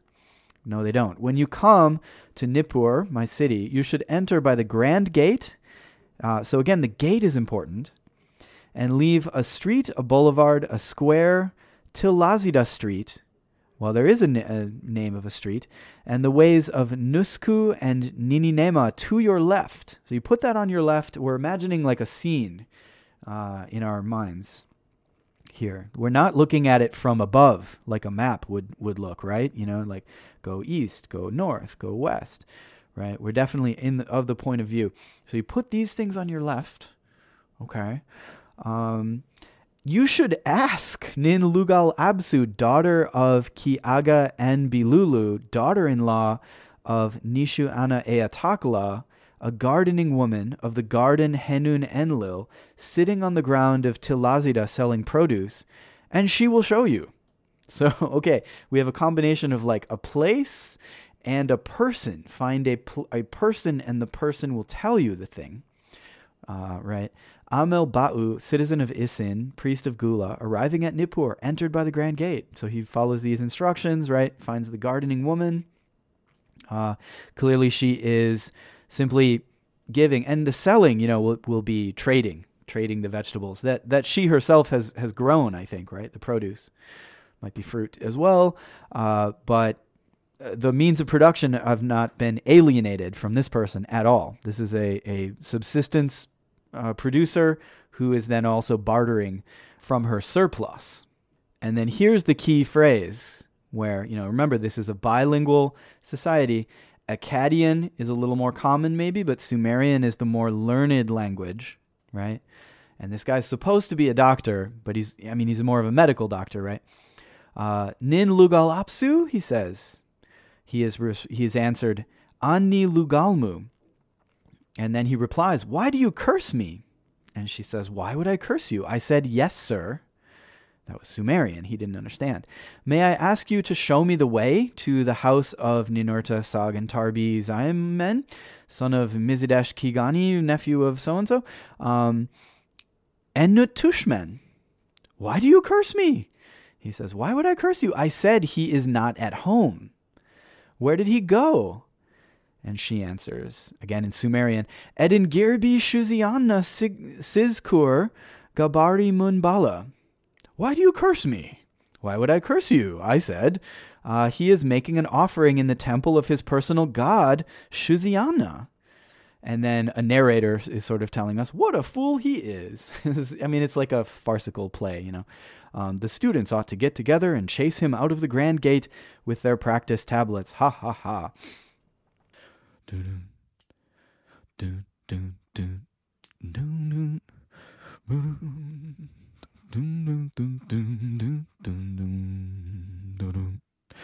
Never going back again. Dun, dun, dun, dun, dun, dun, dun, dun. Bom, bom, bom. Dun, dun, dun, dun, dun, dun, dun, dun, dun. Dun, dun, dun, dun. So you have here an interaction between two different languages, and that is a common feature of all kinds of different societies. I wonder if there are classless societies. You would think that this could happen, right? It tends to be grain states, though. As far as I know, I don't know of a case of inventing full writing that represents every word of human language that was not motivated by bookkeeping for a grain state. But it would be really interesting to talk about sort of vernaculars versus lingua franca. And how does that relationship work in egalitarian, trans-egalitarian, Neolithic grain state, ancient empires, and so on? You know, what we know from the written record the best, and what I know the best, you know, just being the ancient languages nerd that I am, is that, obviously. And there you have a very fascinating interplay between writing and the more broadly spoken language and maybe a classical language is the really way to talk about it, right? A classical language. You got Latin functions in this way.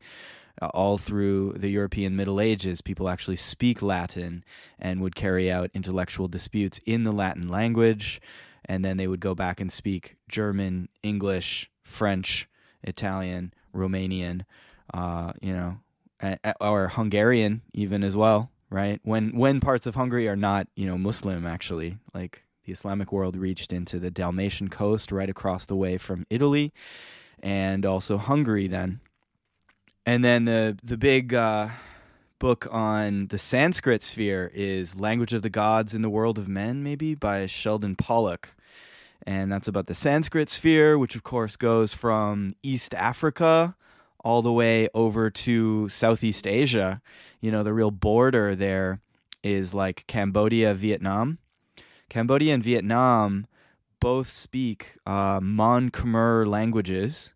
It's the same language family, but the main difference is that Vietnam fell into the Sinosphere of Chinese influence, whereas Cambodia is in the Sanskrit sphere. And that's why you have Angkor Wat, one of the greatest monuments of Buddhist culture, right there. And as well, it's through that Islam finds its way all the way to the Philippines, right? Even out there, you get a little bit, and there is an alphabet for Tagalog, which comes from Sanskrit as well. Sanskrit-based alphabet gets all the way out there, right? And then, of course, you have the Sinosphere. Sinosphere, though, again, is logographic.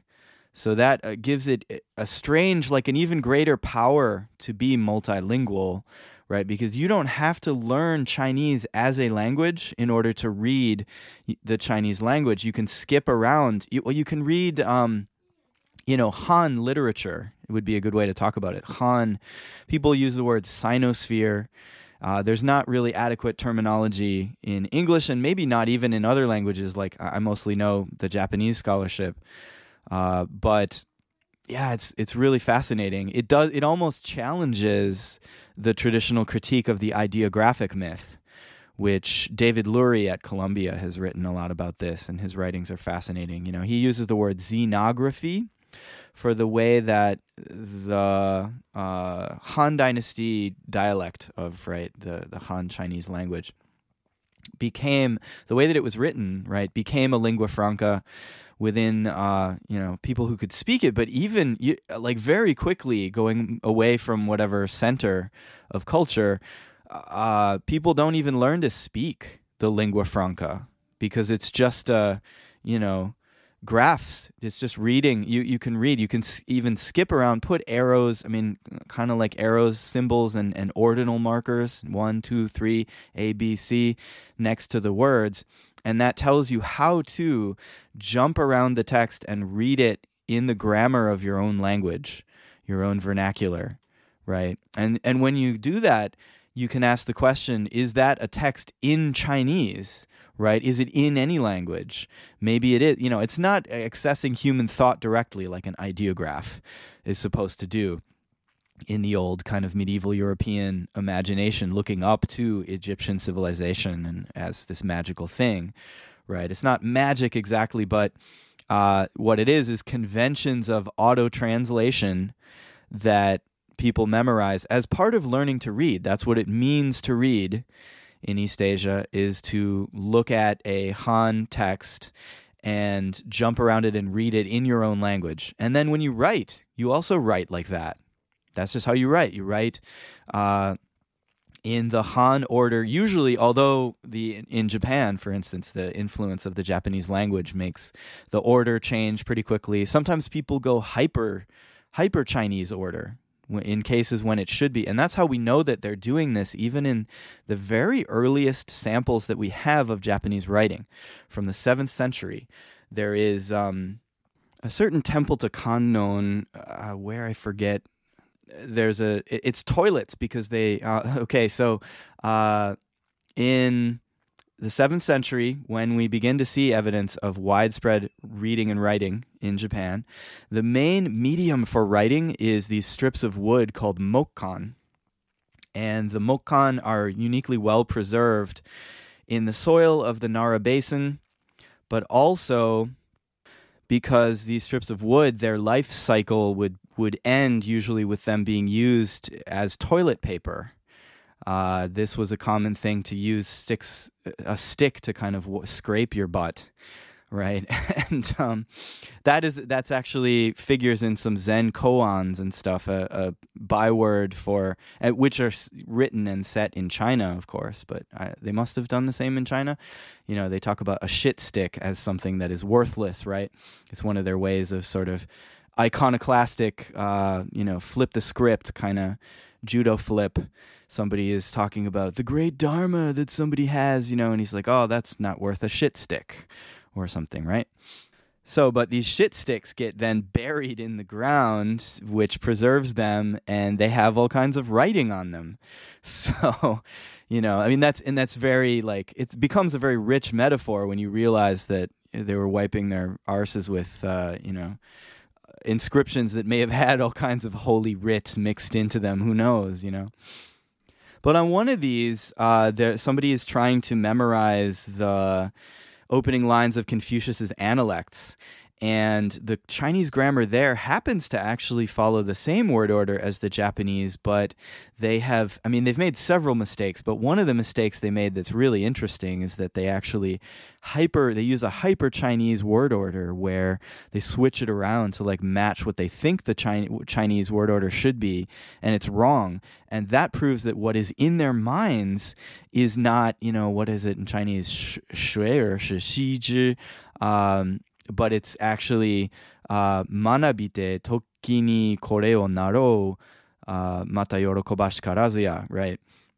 So, and that would be what you get in Japanese from skipping around the Chinese there and reading it as Japanese. And that's what they would have had in their heads, not the Chinese, right? That's a higher level of, they did have that when they were hiring monks for temples. I know when there's documents like that survive of a job search, right? The job search, do we want this candidate, that candidate? They would be ranked by, can you read a Han text as Japanese? Can you read a Han text as the Han Chinese language?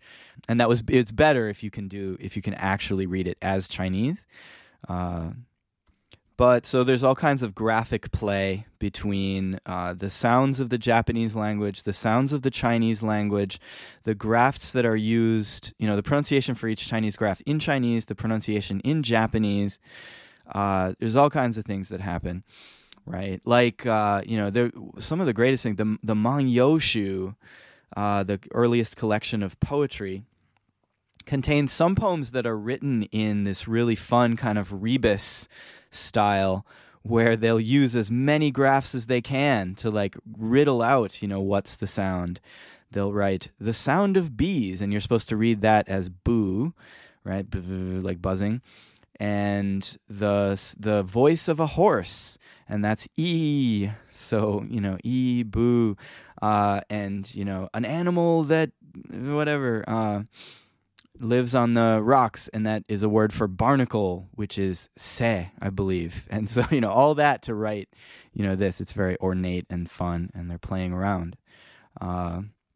Which is funny because the Meiji period, then the modernizing, they had to come up with a narrative of progress to modernity and to Westernness as well, which at that time you have the alphabetic supremacy is in place. And so there's this idea in Japan, oh, fuck, what have we been doing all this time? We have this very complicated writing system.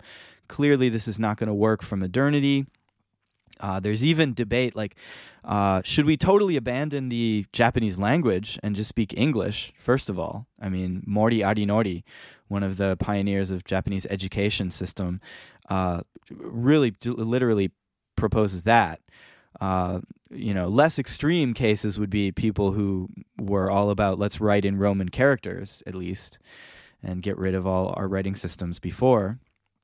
And another extreme case would be there were people who were studied with Alexander Graham Bell, I think, and they got into all kinds of shorthand, yeah, like transcription of sound. They were coming up with all kinds of systems in the West at that time for transcribing sound. There is something about modernity where there's a huge fetish for sound in language and everything else, and that is when, right, they're inventing the telephone, they're inventing recording, radio, communicating with all the members of one nation state in the national language becomes a huge imperative, right? Because also workers have to go into the factory and they learn how to practice their trades in that national language, creates all kinds of cohesion and stuff.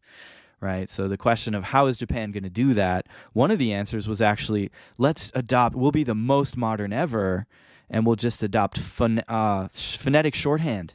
You can draw just a straight kind of line that scientifically accurately, there was this idea you could directly express the exact sound of anything, right?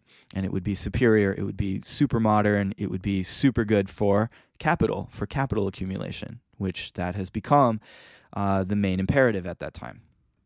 But with non-alphabetic system, you're still always playing with the rebus principle.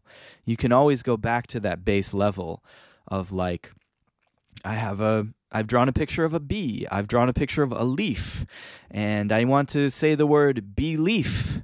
And so I'll draw a bee and I'll draw a leaf, and it's a rebus. So bee leaf. Right. And so now, but then again, some other context, I want to say the sound B, I can draw a B, and then that becomes a little convention. That there's a tradition then of phonetic writing and a tradition of logographic writing based, again, not on, Platonic ideas, but on how a given word is pronounced in a given language. And that language that is the source of those becomes a certain kind of lingua franca. Although different from, French in the 19th century or Latin in the medieval. I feel like I want a new word for medieval, because the rest of the world was actually very developed at that time, and only Europe was medieval, right? The period of pre-Renaissance Europe, right? Pre-white supremacy and imperialist Europe, yeah. You have there, right, a phonetic lingua franca in the Latin language, right? But there's other ways to do it. And actually what we had with Akkadian and Sumerian is similar to this. And so there's all kinds of play there too. And that figures in a really interesting parody on the Mesopotamian epic tradition on Sargon. Sargon was one of the earliest kings who united a territory all the way from like getting into Persia, getting into Iran in the east, and then reaching the Levant, reaching the Mediterranean in the west. In these epic poems from later on in the tradition is when we actually have these. He washed his weapons in the sea, and so on. That's a proverbial expression for how broad his empire was. And this one here, there's one though found in Before the Muses under the title Sargon, Lord of the Lies, which actually constitutes a parody on the Sargonic epics, and it antedates all known manuscripts of that tradition. It's actually from before any source that we have for the celebratory ones. Fascinating stuff. It begins with an epic statement of territory conquered, satirizing such statements, right? It turns to an elaborate conceit setting up a stela. And this is really hard you have to unpack it quite a bit, but it depends on a wordplay on the Akkadian word for lies and the Sumerian word for writing. And then at the end, there's this statement of like, it's a joke that you have to unpack and understand kind of dispassionately. It can't be funny exactly, but Sargon says that what is written on a tablet must be true. And there's a wordplay on Sumerian name and Akkadian water. And then, so basically lies and writing get sort of equated here. And so we can see that even at this early date, there are people who are conscious that writing is a technology of class struggle. It is a technology of maintaining unequal relations of production, and that's why it came into being. So it goes here. Thus says King Sargon, king of Agade, city of great streets and squares, the mighty king who speaks with the gods, whose strength the storm god gave him. I captured territory from where the sun rises to where the sun sets. In a single day I gave weaponry to 70 cities. I captured their princes and I destroyed their cities. I swear it by Adad, lord of strength, and Ishtar, lady of battle. I saw a gazelle. There's a wordplay on gazelle sabitu, tavern keeper sabitu, and capture shabatu, with perhaps a further wordplay on an old Assyrian meaning of shabatu, to initiate legal proceedings against someone. And there's this parallel story in the Gilgamesh epic where he attacks a tavern keeper, and it may be a reference to that image as well. It goes again in Sargon's voice. I cast a brick into the river. Then I cast a brick into the river. This is a wordplay on cast, nadu, and a scholarly word for stela, nadu. So I set up a stela is also what we're saying. While I was running is a wordplay on an epithet of Sargon, Pakash Inanna, in which the first part is etymologized as runner or courier, Lukash. So yeah, runner, courier of Inanna, the goddess. I don't know. So I was running, that's a reference to that. My monumental inscription was formed, so I set up a falsehood for all time. Here the English translation is bringing out the latent kind of joke meaning that is hidden, right? You have to hide your language when there are rulers around who might hear what you say and be offended, right? If you're going to engage in critique. Again, you have to hide your power level, right? I love this, in Ireland there's all kinds of, what do you call it when you switch the consonants around? It's a spoonerism, right? Like, something that, you don't really have to hide. You wouldn't want to say this in front of a priest, I suppose, but a jokey way to say, there's no hope for me soul. There's no hope for my soul would be, there's no soap for my hole. If you say, there's no soap for my hole, it means, it's, terrible situation or something. The hole, in that's fascinating too. Like this rectal image of the self, or the, if something is bad, I was sick in your hole. It would, don't bother your hole about that, right? And there's a polite way to say hole, which is hoop, as well. Don't bother your hoop about it, which means like don't trouble your soul about it. Really, like this is a word for soul, but it's actually we're referring to the anus. which, your digestive system is actually really important to you. All your little microbes living in your body, right? In this era right now in Japan, as I've said, we're in the season of hay fever. And so I'm thinking about that all the time, right? But you can, switching the words to hide, because in Ireland, we were the first to be colonized by the Brits, a good 800 years. So we developed all the different adaptations and ways to hide what we were saying to each other from the overseers around, right? And one way to do that is switch the letters like that. So this here too, they're hiding their power level on this inscription here, so that, and it looks like it was successful because it survived, all these thousands of years, and we can actually read this piece of satire. Again, I'd like to suggest that I think a lot of this early grain state authoritarianism is tenuous. It's very, very tenuous still, and it's not at all clear that this is the evolutionary trajectory. This is the best way for humankind to be.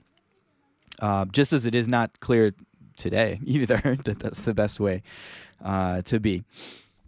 But we continue. A falsehood for all time. Yeah, that's bringing out the wordplay on commemorative inscription is musaru.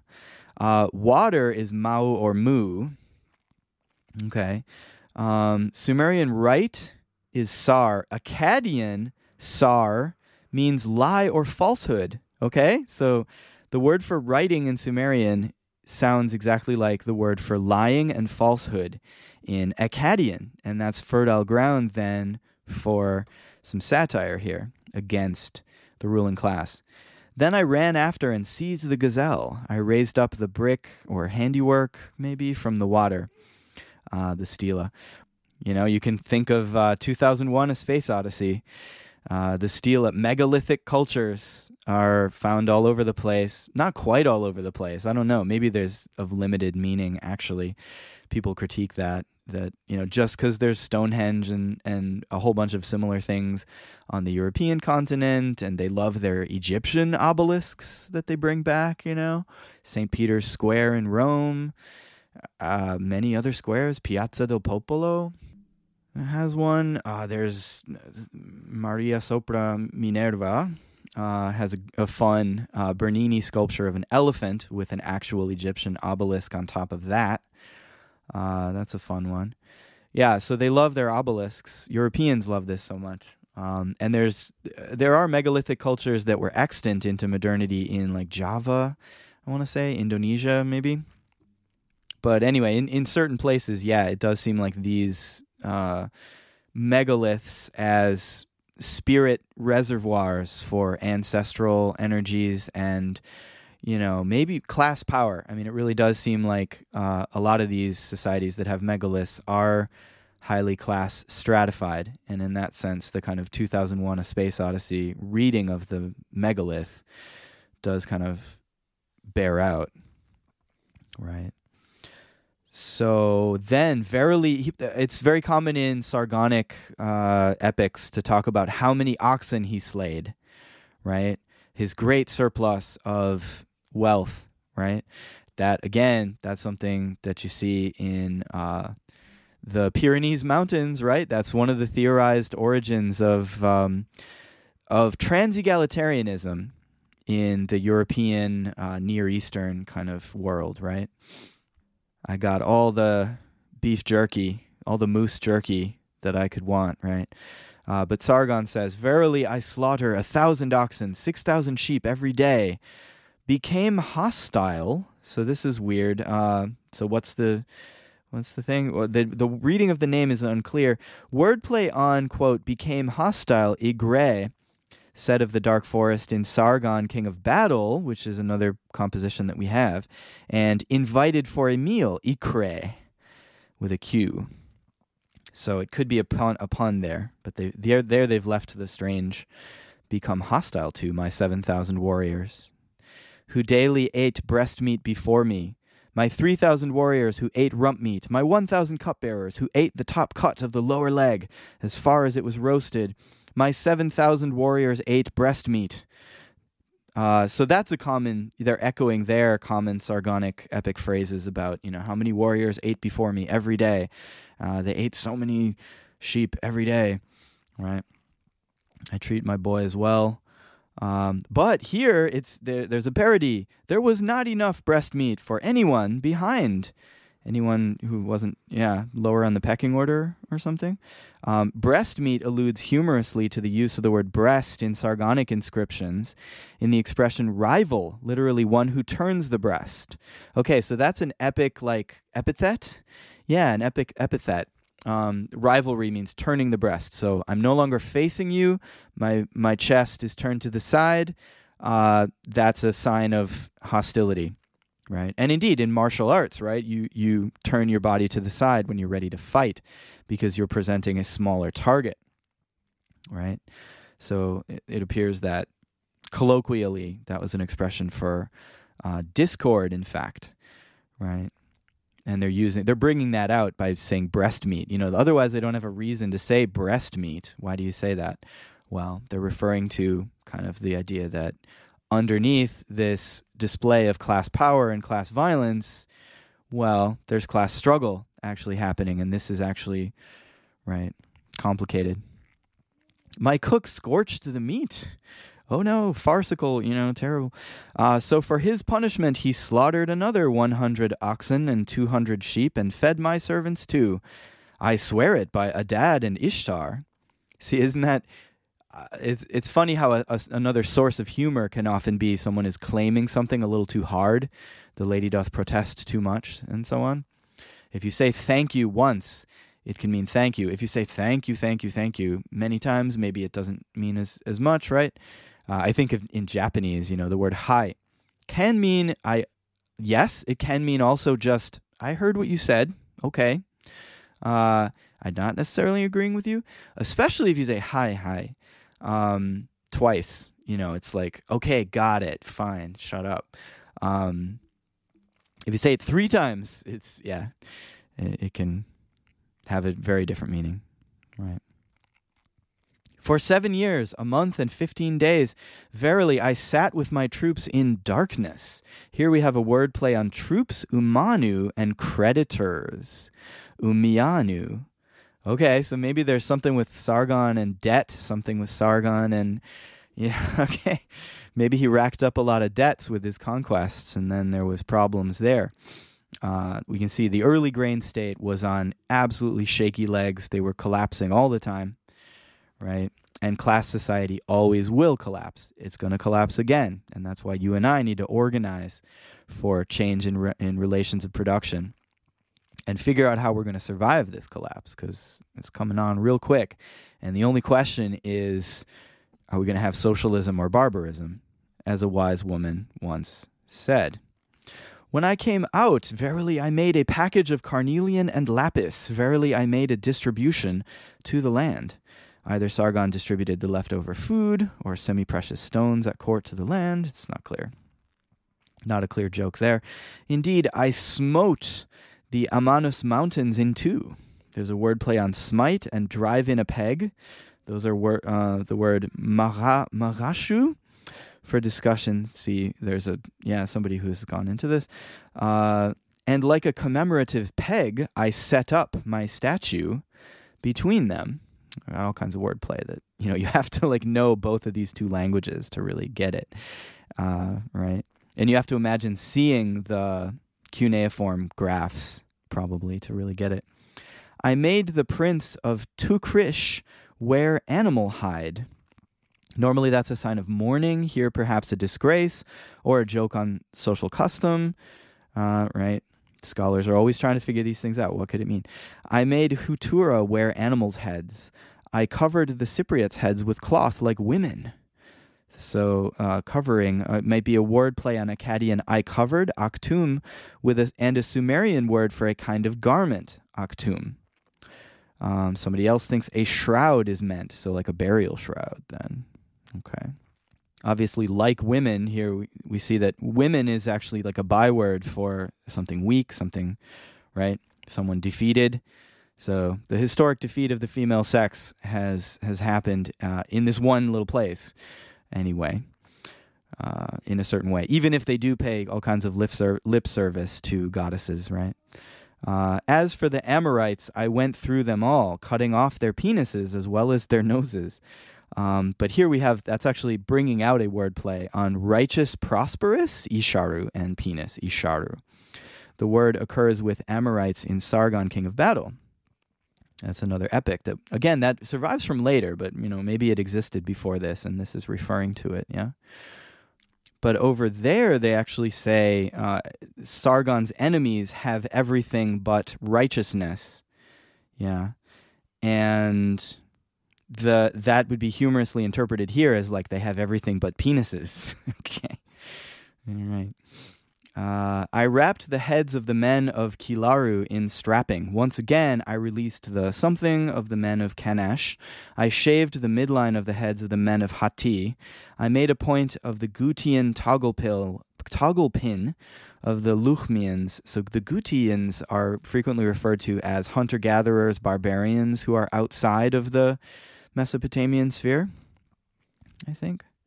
So the Gutians were perhaps a thorn in the side of the Luchmians, a mountain people who were further out as well. I don't know. I made the garments of Lulua and Hahu sumptuous.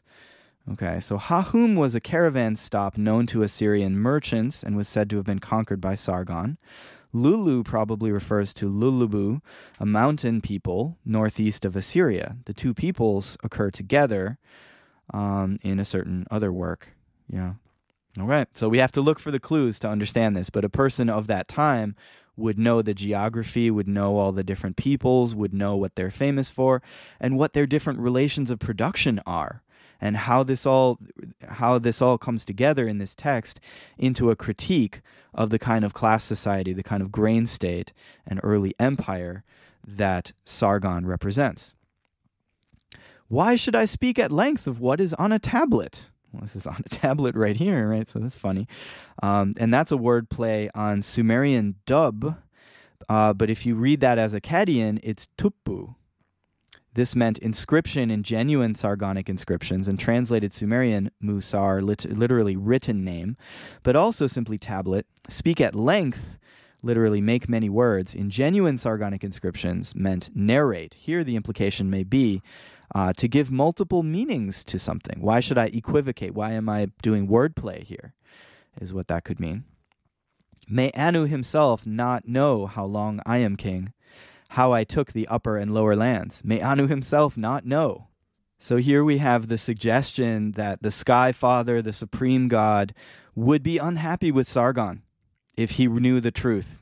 Right, so this is a common monotheistic. We have beginnings of a monotheistic critique of class society that is saying there is a good absolute God who is a standard of value above you, earthly ruler, and he will judge you for all of the evil that you have done in perpetuating your class rule. All right. May Adad and King indeed make abundant my provisions of food. Normally, kings provided regular food offerings to the gods, but here Sargon, whose need for comestibles is prodigious, and whose cook is not always reliable, asks that the storm god and future kings provide him with regular food supplies. So, I would suggest the storm god. So does that suggest, battle, violence? This is how he is actually getting his resources. He's not making it legitimately. And there you go. That's the end of that. The Sargon, Lord of the Lies.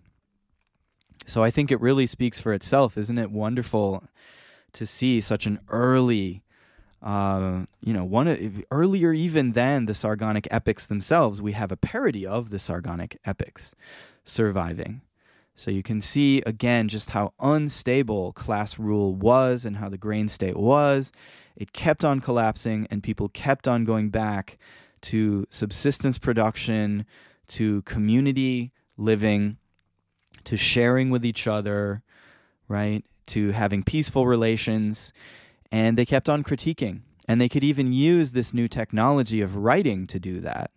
And you can hide your power level as well, using various tricks of writing and of speech.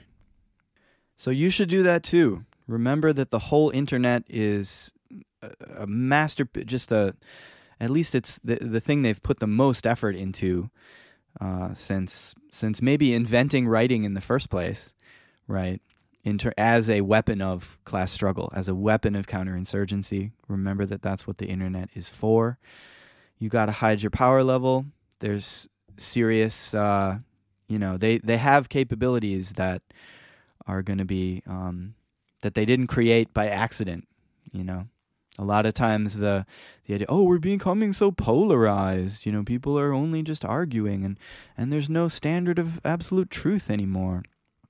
Well, first of all, when you really understand what was happening before, you realize that people lived in a totally fake world, certainly all through the Cold War already, right? That wasn't reality. That wasn't truth back then. But yeah, to the extent that they can have everybody living in their own little echo chamber, then they can easily pit people against each other, and they're going to create all kinds of fake doubles, fake versions of things, right? And part of our task is seeing through to the true, seeing through to what is the real contradiction happening here, right? You have to discern what's actually happening materially, and then you can intervene. And the way that you intervene is by organizing IRL. Reach out to your neighbor, speak to someone, find who are the people that are really down and out around you, and speak to them, right? And if you can find someone, somebody who's, and if you too are really down and out, obviously, hopefully you already know what to do, I think. But if you're not one of those, try and see what you can do to be a better class trader. While hiding your power level. It's a real thing. Like, I got to work on this too. Because there's this question of, like, what are you doing with your language, right? And it's more important than what does your language say. That's another whole issue that I wanted to get into. That's what so much Zen literature is about, is like, it's centered around the realization that all kinds of discussions, debates that you might have ultimately come down to just, tropical birds with shiny golden feathers. They have such beautiful, amazing feathers in that ecosystem, particularly the Amazon, which we now know was largely man-made, the peoples there. And they, there are chronicles that refer to them and say, they had so many cities in there. It was so complicated, and they were managing all this forestry and creating this landscape that provided just all the nutrition anyone could want and so on. But very quickly, first of all, they were wiped out by disease. And probably a lot of Spanish and Portuguese conquistadores just went in and killed them and then didn't tell anybody. So, today the standard thing is, that's some kind of myth. Obviously, that's you're being idealistic or something. But no, it's there. There's proof of that that we know about. Again, read 1491 for more information on that. But so, those birds, in a way, are just kind of like the greatest Zen masters, because they dance around and hop back and forth on their little branches and swing one leg up, and one wing goes up, and swing the feathers around, and that's all they're trying to do at the end of the day. So actually, they're great. That's wonderful. But if you're a human being, you got to be aware that the longer you go on talking, ultimately that's all you're doing, right? And so the different Zen masters are always watching they do things like just shout or just smack each other. It's like a big Tom and Jerry cartoon all the time. Like they go in, they'll maybe ask one kind of deep philosophical question, and the other one, as is traditional, as you do as a Zen master, receives that deep philosophical question and answers it by taking off his sandals and putting them on his head and doing a little dance. And then the other guy yells, I wonder what it would be like. There's all kinds of sinographs actually for these yells, like yi and ka and other things. And those become sort of fetishized in Japan, by the way. And when Japanese people write their own kind of Zen style texts, they put those yells in there and so on. So it becomes a nice little bird dance. In all different registers too, right? So, but it's supposed to be, it's fetishized in Japan as this wonderful, like, You got to use the right graph for your shouting, right? But of course, in China at the actual time, it would have just been like, "Hey, fuck you, get the fuck out of here. I don't care about any of that philosophical stuff." And then the guy bashes him over the head, and then he walks out and says, I see why they call you the greatest master. Truly, you were the host, and I was only the guest. So get out there and organize. Put those muscles, get your consciousness lower in your body. I like that idea. Get it down into your hips, down into, right? And that's going to move and go dig a garden. It's going to get you out. You're going to exercise, become fit, because you're going to need to fight in the class struggle, and you're going to need to produce. Relations of production need to be revolutionized out there, right? And your neighbor needs to get connected with. You need to organize and connect.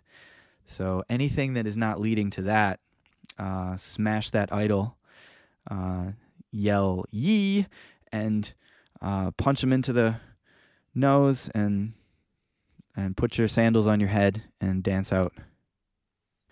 Because, again, brand consciousness is something that the class enemy is very, very actively using. They've studied so hard how to prey on someone's brand consciousness and their Jungian spirit enneagrams or whatever, like which spirit quadrant do you fall into?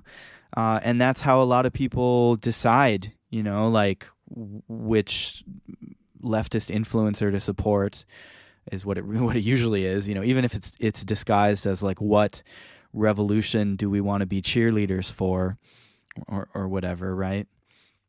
But one way to immunize yourself from that is to stay grounded in material praxis, right? So all those engineered kind of spectacles of, the truckers, the garden, the farmers, right?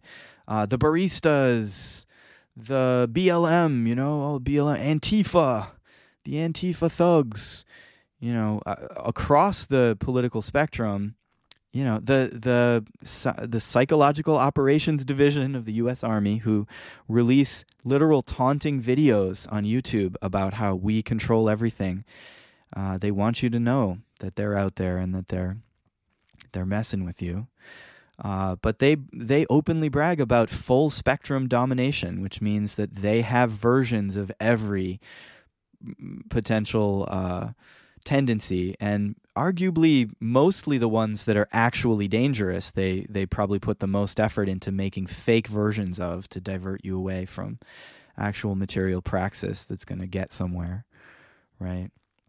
So it's a tough row to hoe, but let's get hoeing.